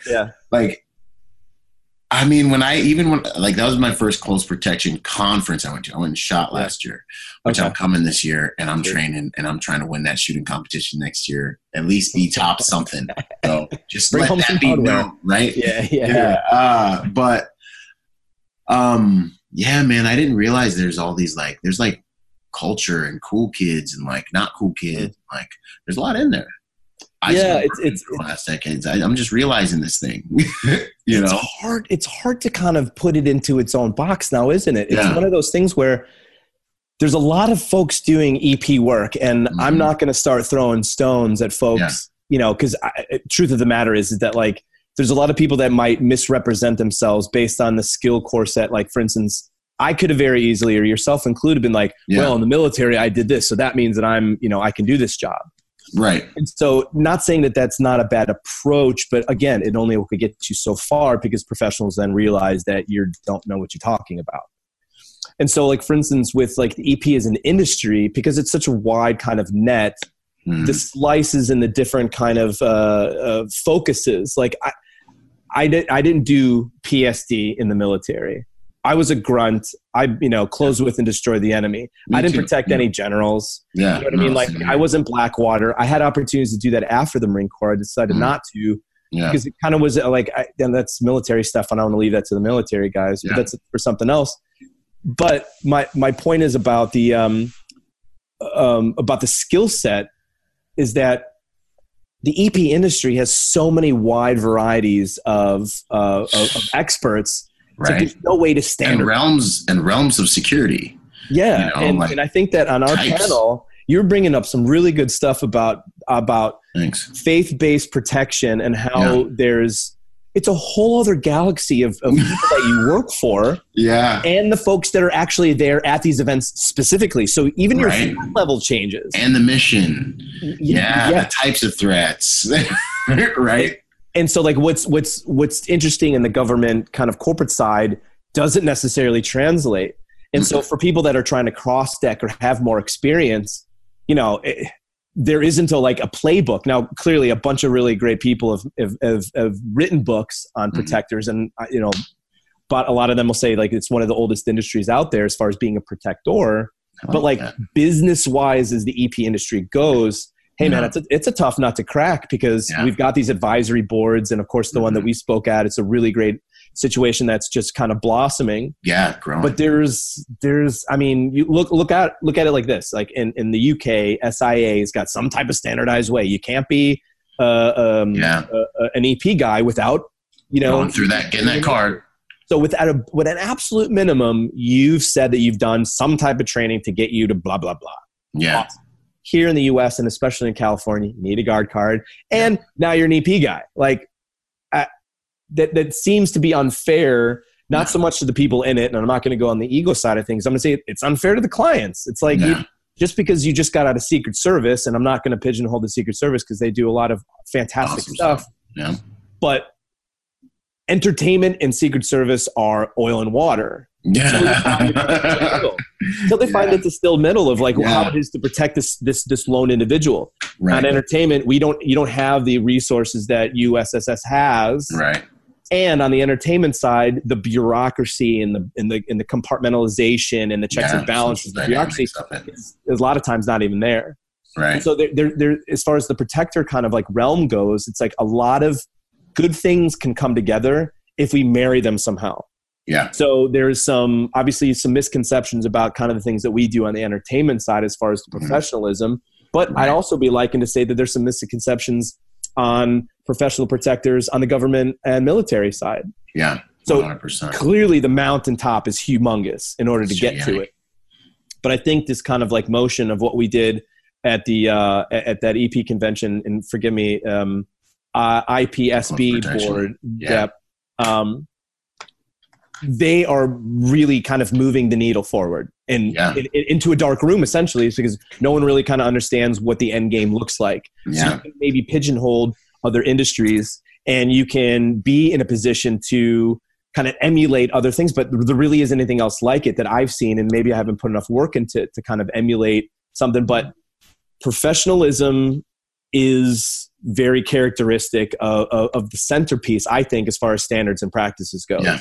And so like having that kind of pave the way is like, as long as everyone's being professional and accommodating the folks that we're working for and the people that are paying us, and ultimately we're protecting them, I think that's a good kind of motivator to kind of move forward to. And like I said, like I'm happy to be along with it. That's how I met you. I think this is your podcast is reaching hopefully a lot of folks, doing a lot of good things for people. And I know when you brought up the topic of the industry, kind of just seeing there's a lot of old world mentalities out there. And there's also a lot of new emerging styles of EP. And to be in a position to hone it and then to adopt it, because everyone's kind of scared of putting a stamp of approval on something. And then all of a sudden, well, you're this industry's guy and you've got the best, this, that, and the other. It's like, well, is that really true?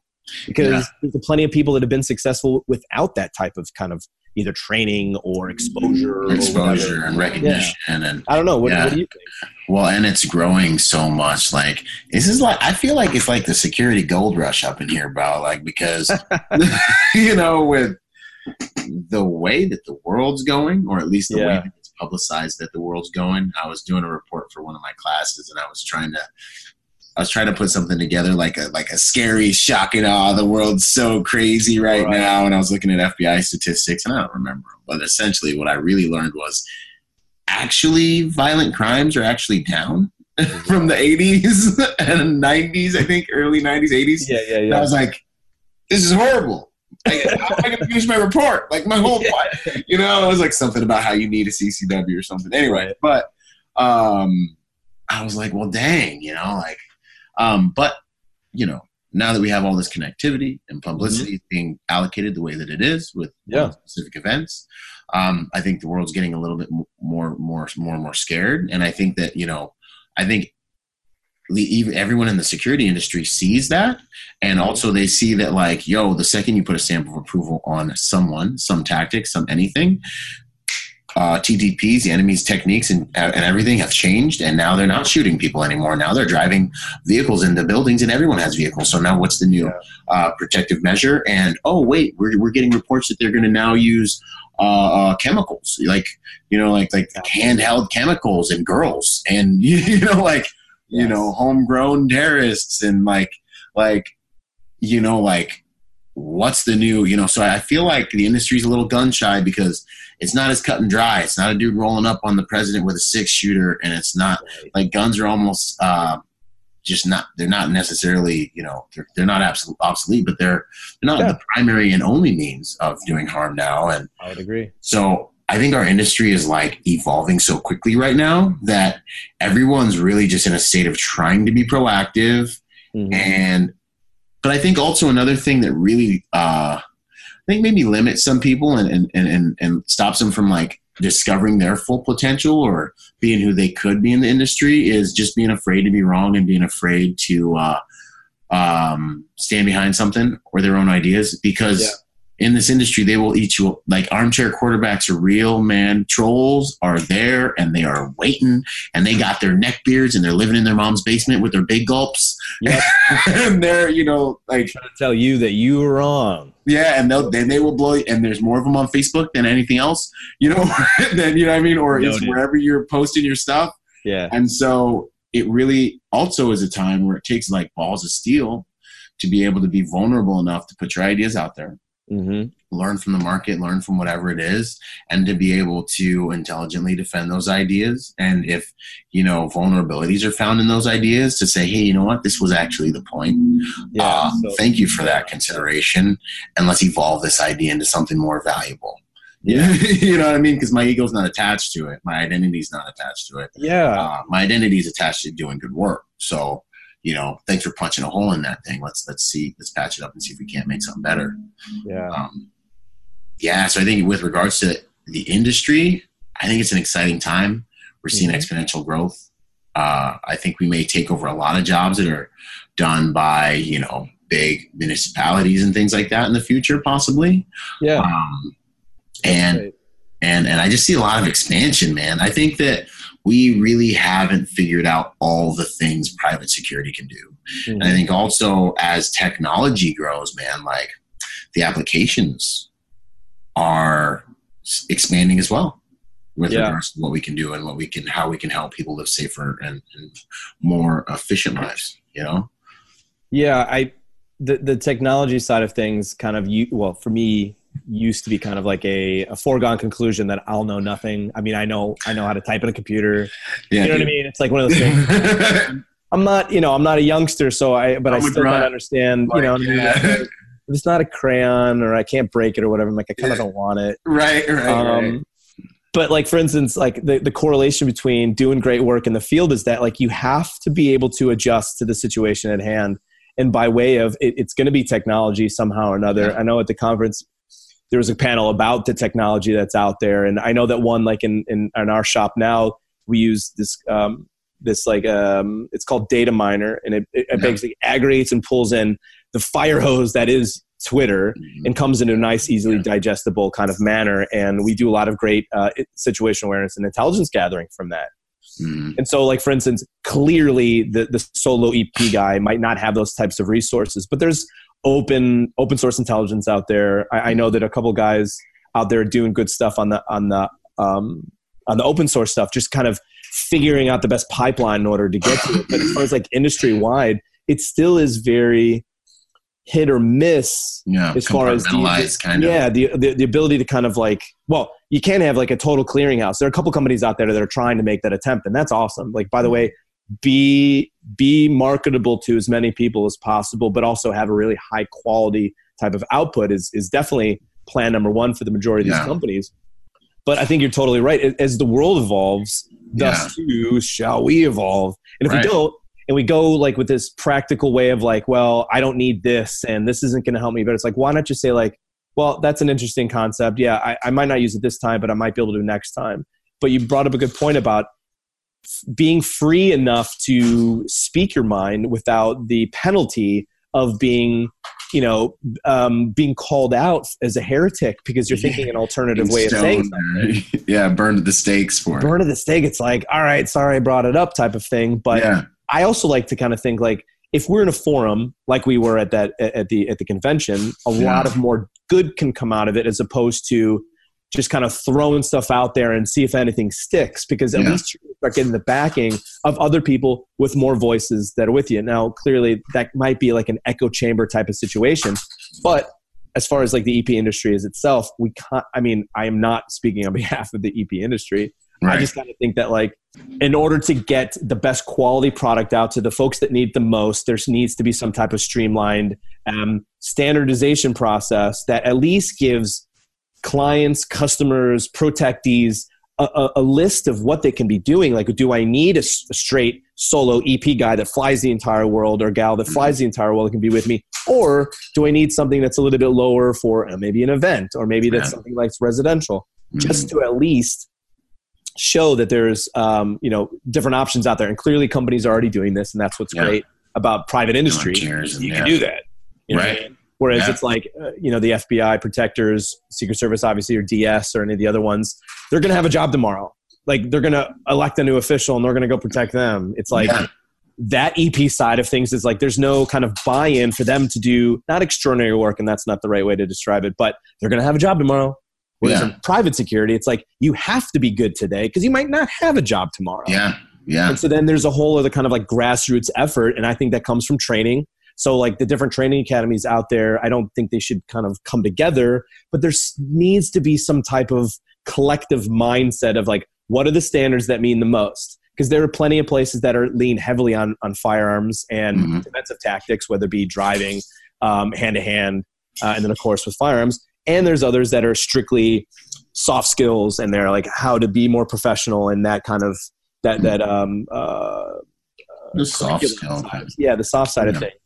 And like, if there's a way to bring everybody together, and by all means, hey, this is America, or this is a first world country where you're afforded the ability to kind of throw out there and see if someone wants to buy your product, and it's great. If it's not, but that's a little bit dangerous too, right? So you're marketing a product that might not be exemplary, but then again, who am I, or who do you to say that product's not exemplary? Right. Again, it's like this kind of like spinning the wheels. It's like what worked real great for this company might not work great for that company. Yeah, or that client, or or like the Secret Service style might not apply over here, but it might over here. Yeah. So again, not going to be the one that most likely is going to be writing anything down, but I'd love to be able to contribute with someone like yourself to get somewhere where it makes a lot of sense for the folks that we serve, and try to do that.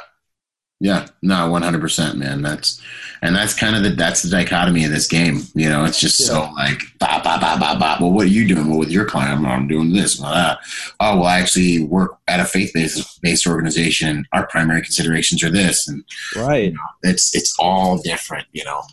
But I think that also makes a lot of room for a lot of different types of people to get into the game. So I think that's cool. So, misconceptions. I think we hit a lot of them. Yeah, I think we did. I mean, it's any on the top of your head? I mean, no, I don't know. I think everyone's kind of met the 31 flavors type of guy or gal out there that, showing up thinking it's one thing when it's clearly not. And sometimes like I always like to take the hit. Like if one of my people that I have in the field is inaccurately portraying themselves correctly, that's my fault, not theirs. But that only goes so far. Because like if you're showing up looking like Billy Badass with 511s on and you're doing a faith-based thing, it's like maybe not the right place for that. Yeah. That person should be a little bit geared to kind of just maybe asking that first question, like, hey, what's the attire here? Or even if you're asking what the attire is, it's like, why am I wearing it like this? Because to the point of what you were saying about the client who asked for you to be suited and booted, like in LA, it's like, it doesn't translate. It doesn't make sense. Yeah, that's not relevant here. And so it all kind of like this churn of these different details and points of when it culminates, that's the word. Okay, cool. To when you're actually on the detail itself, it's like, are you there to serve the client ultimately? So of course the misconceptions are that it's not glamorous. Standing next to a superstar doesn't translate to you being anything bigger than they are. It's like that's not how it works. And that some of the misconceptions are it's like it's just holding hands or babysitting high profile people. I think that couldn't be farther from the truth. But don't get me wrong, there are some kind of clients out there that might want that. Yeah. And that's okay too. But that doesn't mean that doesn't make you EP. It takes you're a guy or a gal filling a slot for that day. But the EP comes into fold, I think, in the misconception piece is that it's a career. It's a mindset. A protector isn't something that you just do on the weekends or at nights to fill in for somebody. It's an ethos that you live by. And by all means, it's like whatever you can do to improve your situation. If you're a doctor, lawyer, whomever, construction guy, it doesn't matter. As long as you're voluntarily pushing yourself forward, the misconception is that the things that you see on TMZ sometimes is clearly the opposite because you know different. And you're seeing this, it's like, I'm confused and confounded about why this is translating. But then you look at the client and then you listen to the situation at hand. It could be just, it could be also the motivator that the paparazzi wanted you to do something, or he goaded you into like a reaction or whatever. And now all of a sudden, like, you're saying something they probably shouldn't have. You should. Yeah. And also the misconception is that you can't just jump right into it. Clearly, I had the benefit of going on to a firm that had a nice client list that I was able to operate with and then kind of move out from that way. But if you're in the industry, just starting out, it's you take what you can get, build. And you build. So the misconception then comes in is that you just, get off the plane at LAX, then all of a sudden you're handed a detail. It's like, sorry. No. And I'm sorry that you thought that. And so I think there's a lot of components as far as demystifying the industry on the entertainment side. As far as that goes. And I think too, like, you don't want to just be put in a close protection situation if you haven't been seasoned a little bit, because we talked about it at the beginning of this thing. You make mistakes. It's a high pressure, high scrutiny situation, and it's unforgiving because once you lose that rapport, it's very hard to come back from that. If you have a chance to come back from that, tell me about it. You really want to be able to watch this enough to evolve quickly enough to be able to then handle the comp when it's reluctantly handed to you, when it's handed to you, and it's okay, now I'm playing for keeps on my own. I can't hide behind this guy, this detail leader guy anymore. He either got axed or like he moved, whatever happened, and now I got to fill this slot. So and then also with what we do, man, I think on misconceptions they can be dangerous, because what we do, it's combat related at times, but even worse than that, like if you try to go harder than you're supposed to go, or at the wrong time, or you think that you're more than you are, or anything like that. The misconceptions can be physically dangerous, but they can also be very dangerous to your career. Like you were saying, you show up in the wrong thing, say the wrong thing, have the wrong mentality, and I hear you with the wrong mentality. We're going to try to remediate as efficiently and effectively as possible. But if Hollywood has ruined you, then I can't let you get too close to my client or really do anything significant, because those types of mistakes are too expensive, and it's on you. I mean, the point you're bringing up as far as like the leadership component of it all is that I think in a lot of ways what we do is pure leadership, because you're not only just obviously leading the detail, or if you're a solo guy, obviously instituting this type of security program by yourself. But the leadership, like I said, about up and down the chain, it's like you doing that with your own company, ensuring that they've got the proper information, and along with the client, or client managing over on this side. So you have to be almost of this, obviously multiple type of hat wearer. But at the end of the day, make the call what's best for the client. If it's best for the client, you're going to be good to go. And however else that realms, because if the client at the end of the day doesn't like what you did, then there's nothing you can do about it. It's over. And so you just move on to the next. Like you said, exactly. No, that's what's up. So something else that I think definitely deserves to be talked about is training standards. I'm going to pop in here on this one right after you get done. But please do. Yeah, man. Training standards. How do you feel about that in this game? So it's interesting. I think if you're not afforded the right, like some folks, about jumping into a company where you can kind of be groomed, find mentorship, do as many details as you possibly can, do the OJT or on the job training, make the mistakes in real time, as opposed to another version, which is not any less better, I should say. But like going through the schooling, getting as many credentials as possible, there's a lot of value in that. The only issue is that there's no stress involved. There's no stress of knowing what it feels like to be at the receiving end of an ass chewing, because to my example, you walk them down a corridor where there's a locked door now, and the timing might have been off, and now their day is ruined, and now you're getting yelled at. There's nothing you could do to brace for the challenge. Like, clearly there's life skills that you can like already have. I mean, like you and I and others like us have military training where it's like, hey, we got pretty thick skin and we can pretty much deal with whatever's going to be thrown our way. But always being said is like, there's a professional component. Okay. With that being said, training standards kind of boil down to what it is that your objective is. So for instance, if you want to be someone who, you know, works in a world that is totally formulated to being a solo protector, there's a lot you need to do in order to get to that place. And it's not just about taking as many schools as possible. And I think you said it earlier, working your way up, going through the paces, paying your dues, getting to the space where someone like you as a business owner can say to someone like me, okay, you're good enough to be alone with my client essentially, or the client that we've now conducted business with by way of contract. I believe that you can go and accomplish this job. Now there's nothing better in the kind of in our world to have that kind of like ominous dominance to say like, the guy who actually developed the client is now saying, hey, you can go out with this client. That in itself is, I think, the pinnacle of this training standard, because you are accomplishing what it is that the mission is asking for. Full stop. That doesn't say like I don't need to go do Tony, and I forget Scotty, I think I can't remember his high speed driving course. It's and you talk about like tools in a toolbox. That's a tool for the toolbox. But as far as like the training standard of it all is that the validation is you're getting repeat business. You're becoming someone in the industry that's reliable. And you're also helping other people in order to get to a certain place.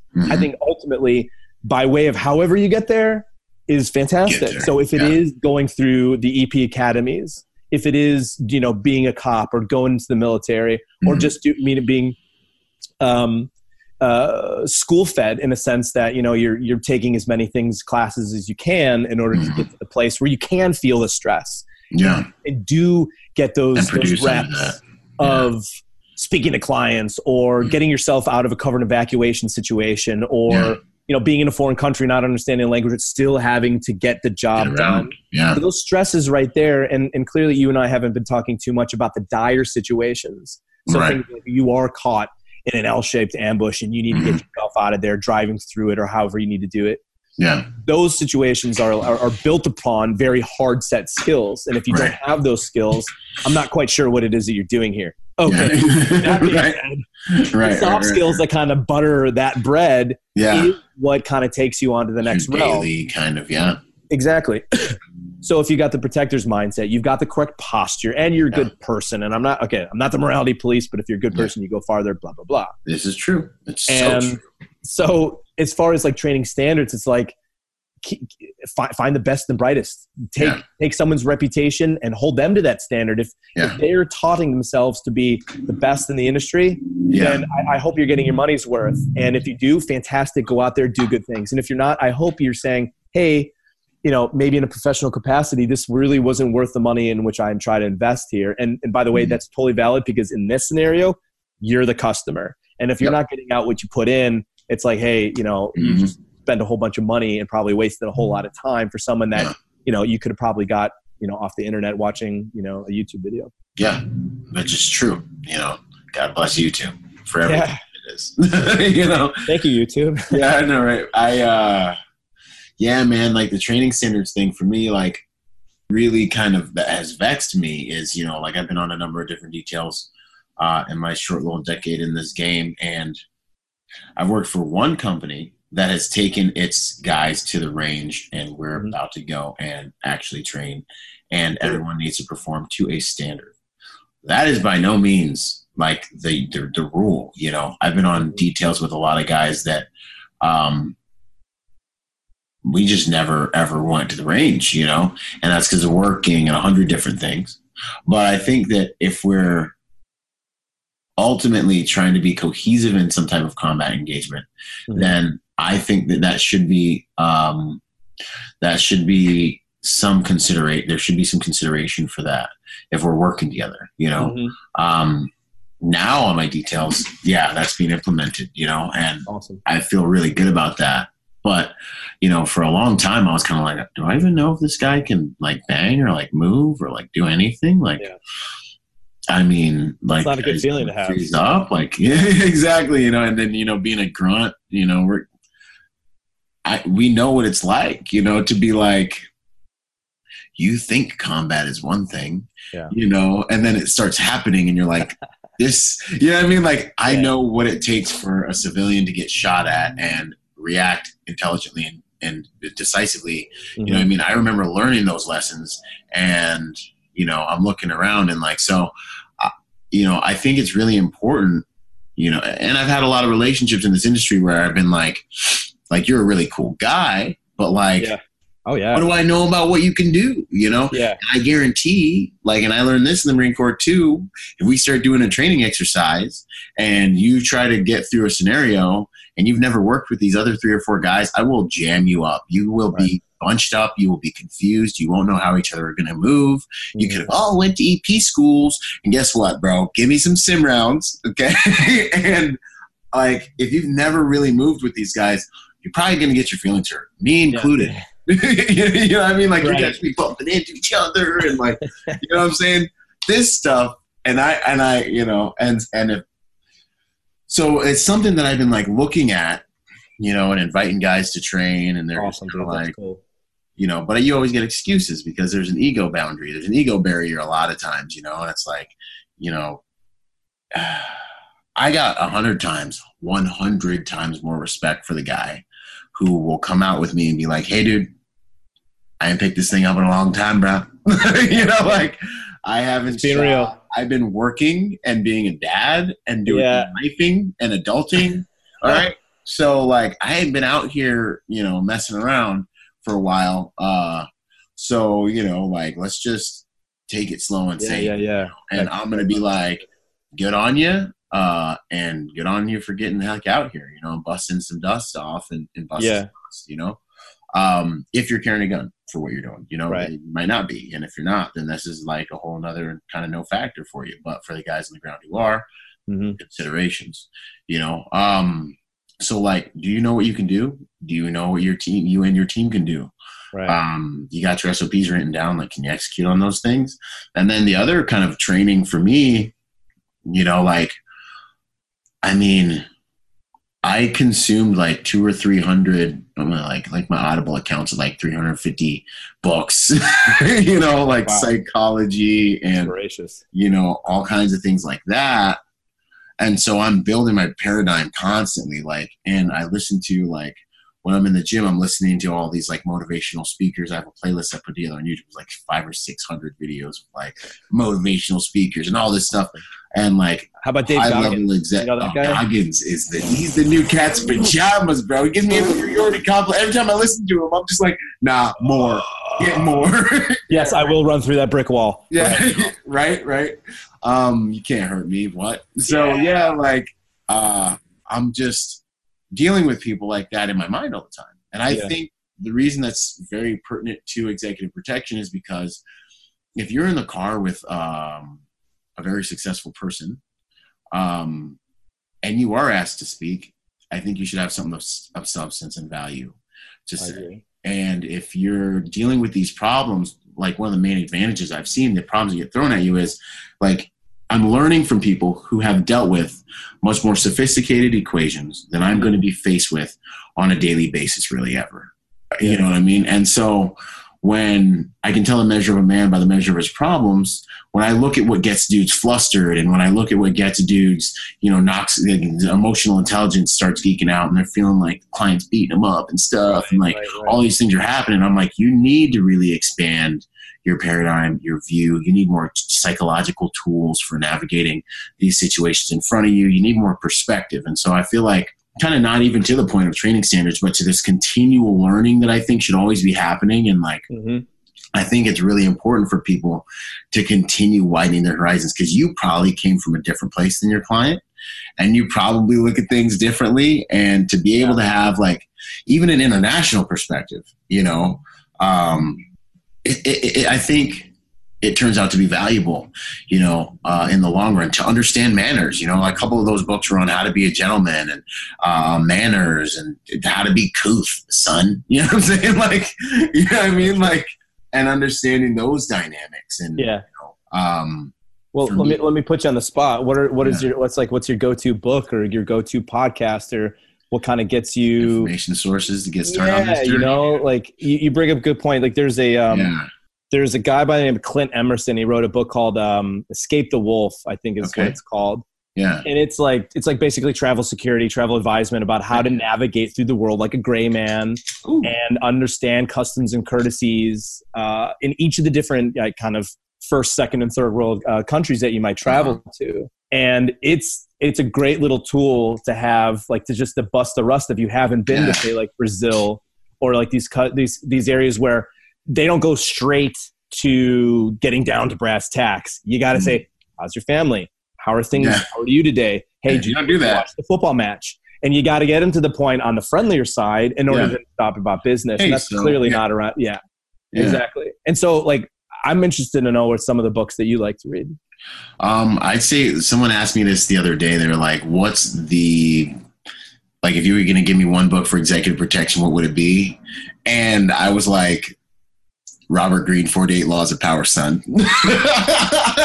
Dude, like, we're talking about social dynamics. We're talking about being a courtier. We're talking about understanding how to survive in the king's court. Yes.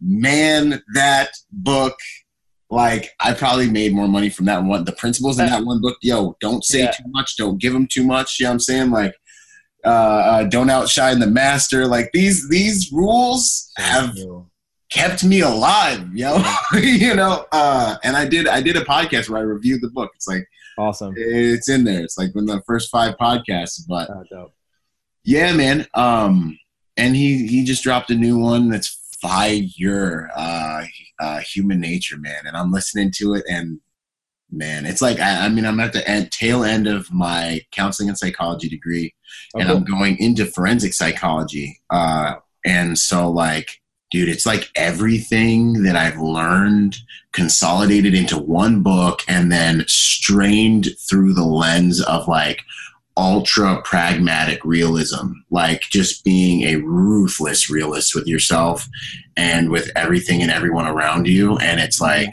man, if I could say, if there was a book that you could read that'd make you smarter than most of the people around you, it's that book. I don't even want all y'all to read it, to tell you the truth. Mike John. End of story. Right. Yeah, so that, those 2 books will put you, at least for social dynamics, put you on a whole other level. Yeah. Awesome. But then, like, little books like As a Man Thinketh, that's like a 45-minute audiobook. You could listen to it before you get to work tomorrow. What it does for your paradigm, what it does for your confidence, what it does for just, like, you are where you are based on the algorithm and the quality of thoughts. You want a higher quality life, you need to get higher quality information so you can get higher quality thoughts. And, like, just a book like that was, created, like, I think it was written in like the 40s or something, but the wisdom is so nasty. Yeah. I listened to it, like, for a year, like once a month. You know what I mean?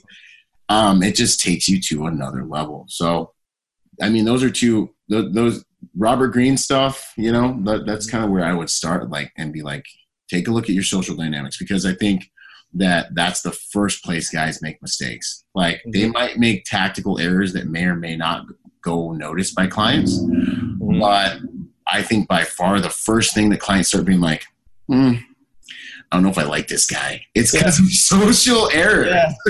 Yeah. This is something we haven't really covered too much on here.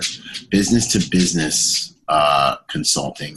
Yeah. How would you say that's different than a lot of the more personal stuff and close protection? Yeah. So I've been lucky enough to build a lot of great, networks, folks that have their own companies and run them and are trying to look to develop a revenue stream or come at or attack an angle of client issues or employment issues, or whether it be like insurance issues, anytime that revolves around business practices itself. I was lucky enough to help run a small business for a couple of years and learn a lot of these lessons, and also then couple them into kind of like the EP, private industry, entrepreneurial type of world. And so on a strictly pro bono basis, it's just a nice fancy word of saying picking up the phone and talking to somebody. Mm-hmm. I've been able to help some people in the industry by way of just having these conversations about how they can diversify what it is they're doing right now in the private protection world, and how to like gain more of a foothold with clients, or gain more of a foothold with finding better people to do the jobs that they're trying to do. Because just as much as I do, is that's a big problem in the industry right now. Actually, you can't replicate yourself by way, but you can find some folks that are really close to it and then get them to a standard. But there are not very many of them out there, or willing to go as far as you need them to go in order to fulfill a task or a role. So a lot of business owners are having to grind it out still all by themselves, and then pulling other guys along or other gals to get them to where they need to be. And of course, the way to prop that up essentially is that the training in which you still is one thing, but being able to pay them is another, unfortunately. Mm-hmm. And so like, how do you get a revenue stream that can prop up what you ultimately want to do, but are still paying the bills? Yeah. And so like taking these case by case examples and trying to like help as far as exposure, or just as simple as making connections, just connecting people, having the ability to like, hey, I know someone that's great to do that, not just to do a gig, but maybe somebody in another industry. Like one of the biggest, one of the easiest ways, and easy is not the right word, but it's the best I got right now, to have 24 hours a day, 7 to 8 days a week, money coming in, is static security. And static security game is a great foundation, as you say, to have. You get a couple of clients and a client listing that knows other clients, and you start building this. I mean, you're not going to compete with Securitas or with Andrews International, or obviously the G4S's, because that's just the whole of the ball game. Yeah. But it's a way to stand up another area. So you get a little bit of static security, and then you can start putting money into the EP side, because you can only do so much. So a lot of what I like to do, as far as like, it's not so much like consulting. So I call it business. It's more just, it's networking. It's essentially what you're doing. I think, in a sense, like, you're not getting paid to do this right now, but you're also improving an infinite amount of people's lives by what you're doing on a day-to-day basis, whether it be on your social media pages or what we're doing right now. It's enough to grow something that has a value to yourself. And that's the way I look at it. I'm like, I'm doing this because, selfishly enough, like, I want to do it, and I want to see other people do real well. And so hopefully there'll be some type of kind of like karma rebound where I get to up on something, but I'm not doing it for that, if that makes sense. No, I understand exactly what you're saying, because it's like, what you're doing is you're giving value, and you're essentially giving this value kind of freely. And what it does is it attracts, because now you're giving this value, it like, you're helping people, and that helping people brings you opportunities. And it is an ironclad principle, and I have used it for years. And it like takes on a life of its own. And honestly, it's why one of my number one values is contribution. Like, nah, man, it's like the best way to get ahead. It's like, all right, so I'm going to demonstrate value, I'm going to give value, and I'm going to contribute, and it widens my sphere of influence. And this is the same principle I talk about guys that are like trying to get into the industry, and they're like, well, what do I do? I'm like, well, you need more exposure with more people, and you need to give more value.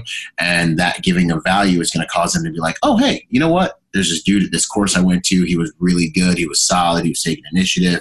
Let me call him up when someone's like, yo, I need 5 more guys. Like, cattle call, and then all of a sudden your phone's ringing because you've been just like freely giving this value, and helping people out.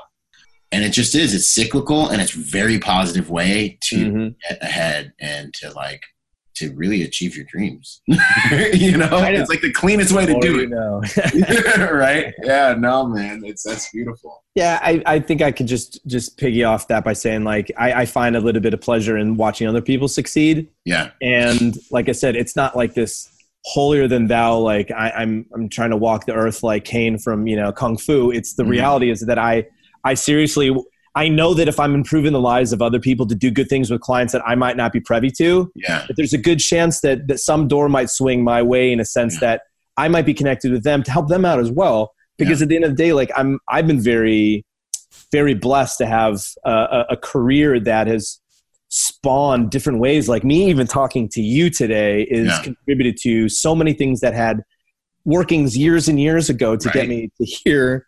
And I'm still like doing this. I still like what I'm doing. Have I thought about like doing other things? Sure. Who hasn't? Yeah. But I also know that this is what I've been kind of like geared and meant to be doing for the long term. Yeah. And then finding out how that works. And it's basically, it's like, it's who you know, not what you know. Right. And with that being said, it's like, well, if it's who you know, not what you know, you better know a lot in order to help them get to where they need to be. Because they're not going to do you any favors if they can't. And it's not like self-serving, but in a sense, it's like, it's a mutual beneficial relationship here, kind of like what we're doing right now. I'm happy as a client to be talking to you. And if we get to do it again sometime soon, then that's a plus for everybody, I think. Yeah. And so even like when it comes to the business side, it's with the business to business kind of angle. It's that if I'm able to improve their situation, they make a little bit more money. They get a little bit more exposure with clients that they probably couldn't before. And the kind of like the circular kind of cyclic way that you had mentioned about it is it all kind of comes back in certain ways, and not for the blessings of karma. It's just that's kind of the right thing to do, especially in our industry where, make no mistake about it, there's some folks out there that may or may not should be doing this type of line of work, and they might be in a way corrupting clients to have that type of that negative taste in the mouth that we talked about earlier. Yeah. That you have to then re-engage to improve their situation, and on and on and on and on. So again, it's not foolproof, but it's just something that I live by.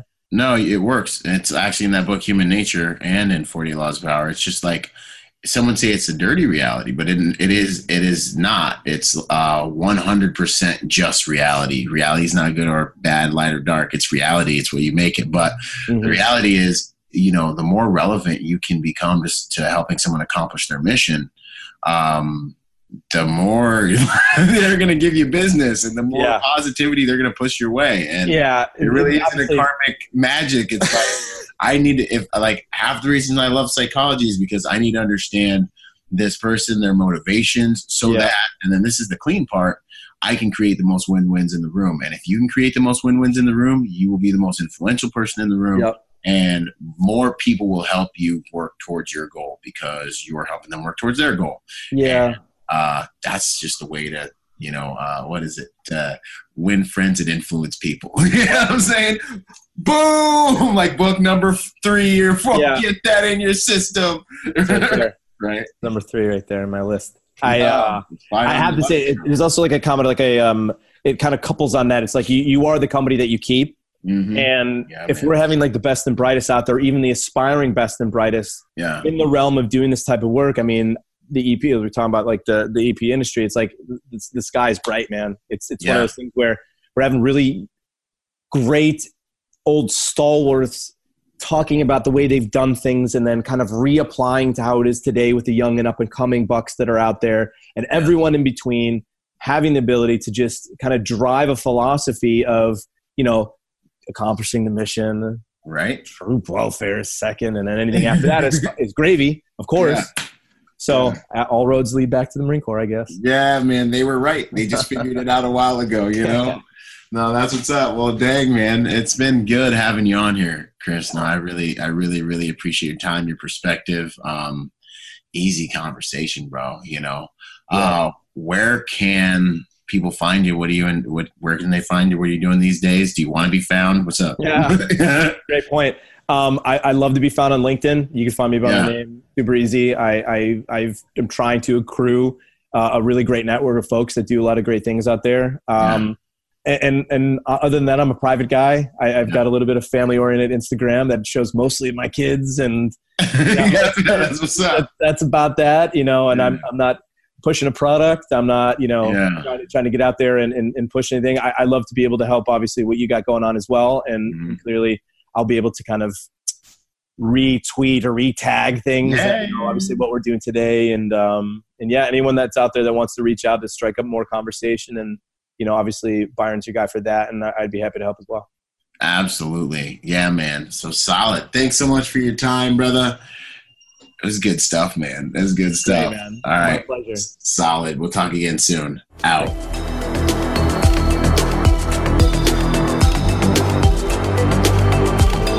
Boom. And to support this podcast, go to executiveprotectionlifestyle.com and contribute to our Patreon account. That Patreon account is what helps me make this podcast possible, contributing to this brand, what we're doing here, making it so that I can bring better guests on, making it so that we can plan more events and just expand the contribution to the private security industry, and also to making America a safer place by teaching people how to protect themselves and the mindset behind that, the lifestyle behind that.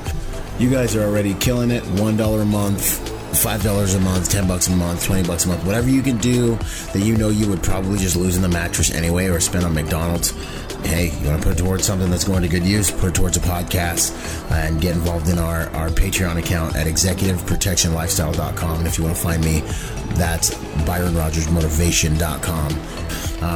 Do whatever you can, contribute whatever you can to that Patreon account, because it makes all of these things possible, ladies and gentlemen. So much love. Thank you, and thank you for making those contributions. You guys rock. We're already doing amazing there, and it's just because of you guys. So thanks once again for those contributions. Boom. I hope you guys enjoyed that episode of Executive Protection Lifestyle Podcast. This whole entire thing actually just started off as a Facebook group that blew up and is one of the fastest growing, if not the fastest growing, executive protection Facebook group online. So if you haven't joined the Facebook group, join the Facebook group. Follow us on Instagram and check us out at executiveprotectionlifestyle.com. If you want to find me, that's ByronRogersMotivation.com, and I'm on all the social media platforms, Instagram, Twitter, Facebook as well. So until the next podcast, y'all, stay sharp out there. And as I say it, one mind, many weapons. Talk soon. Out.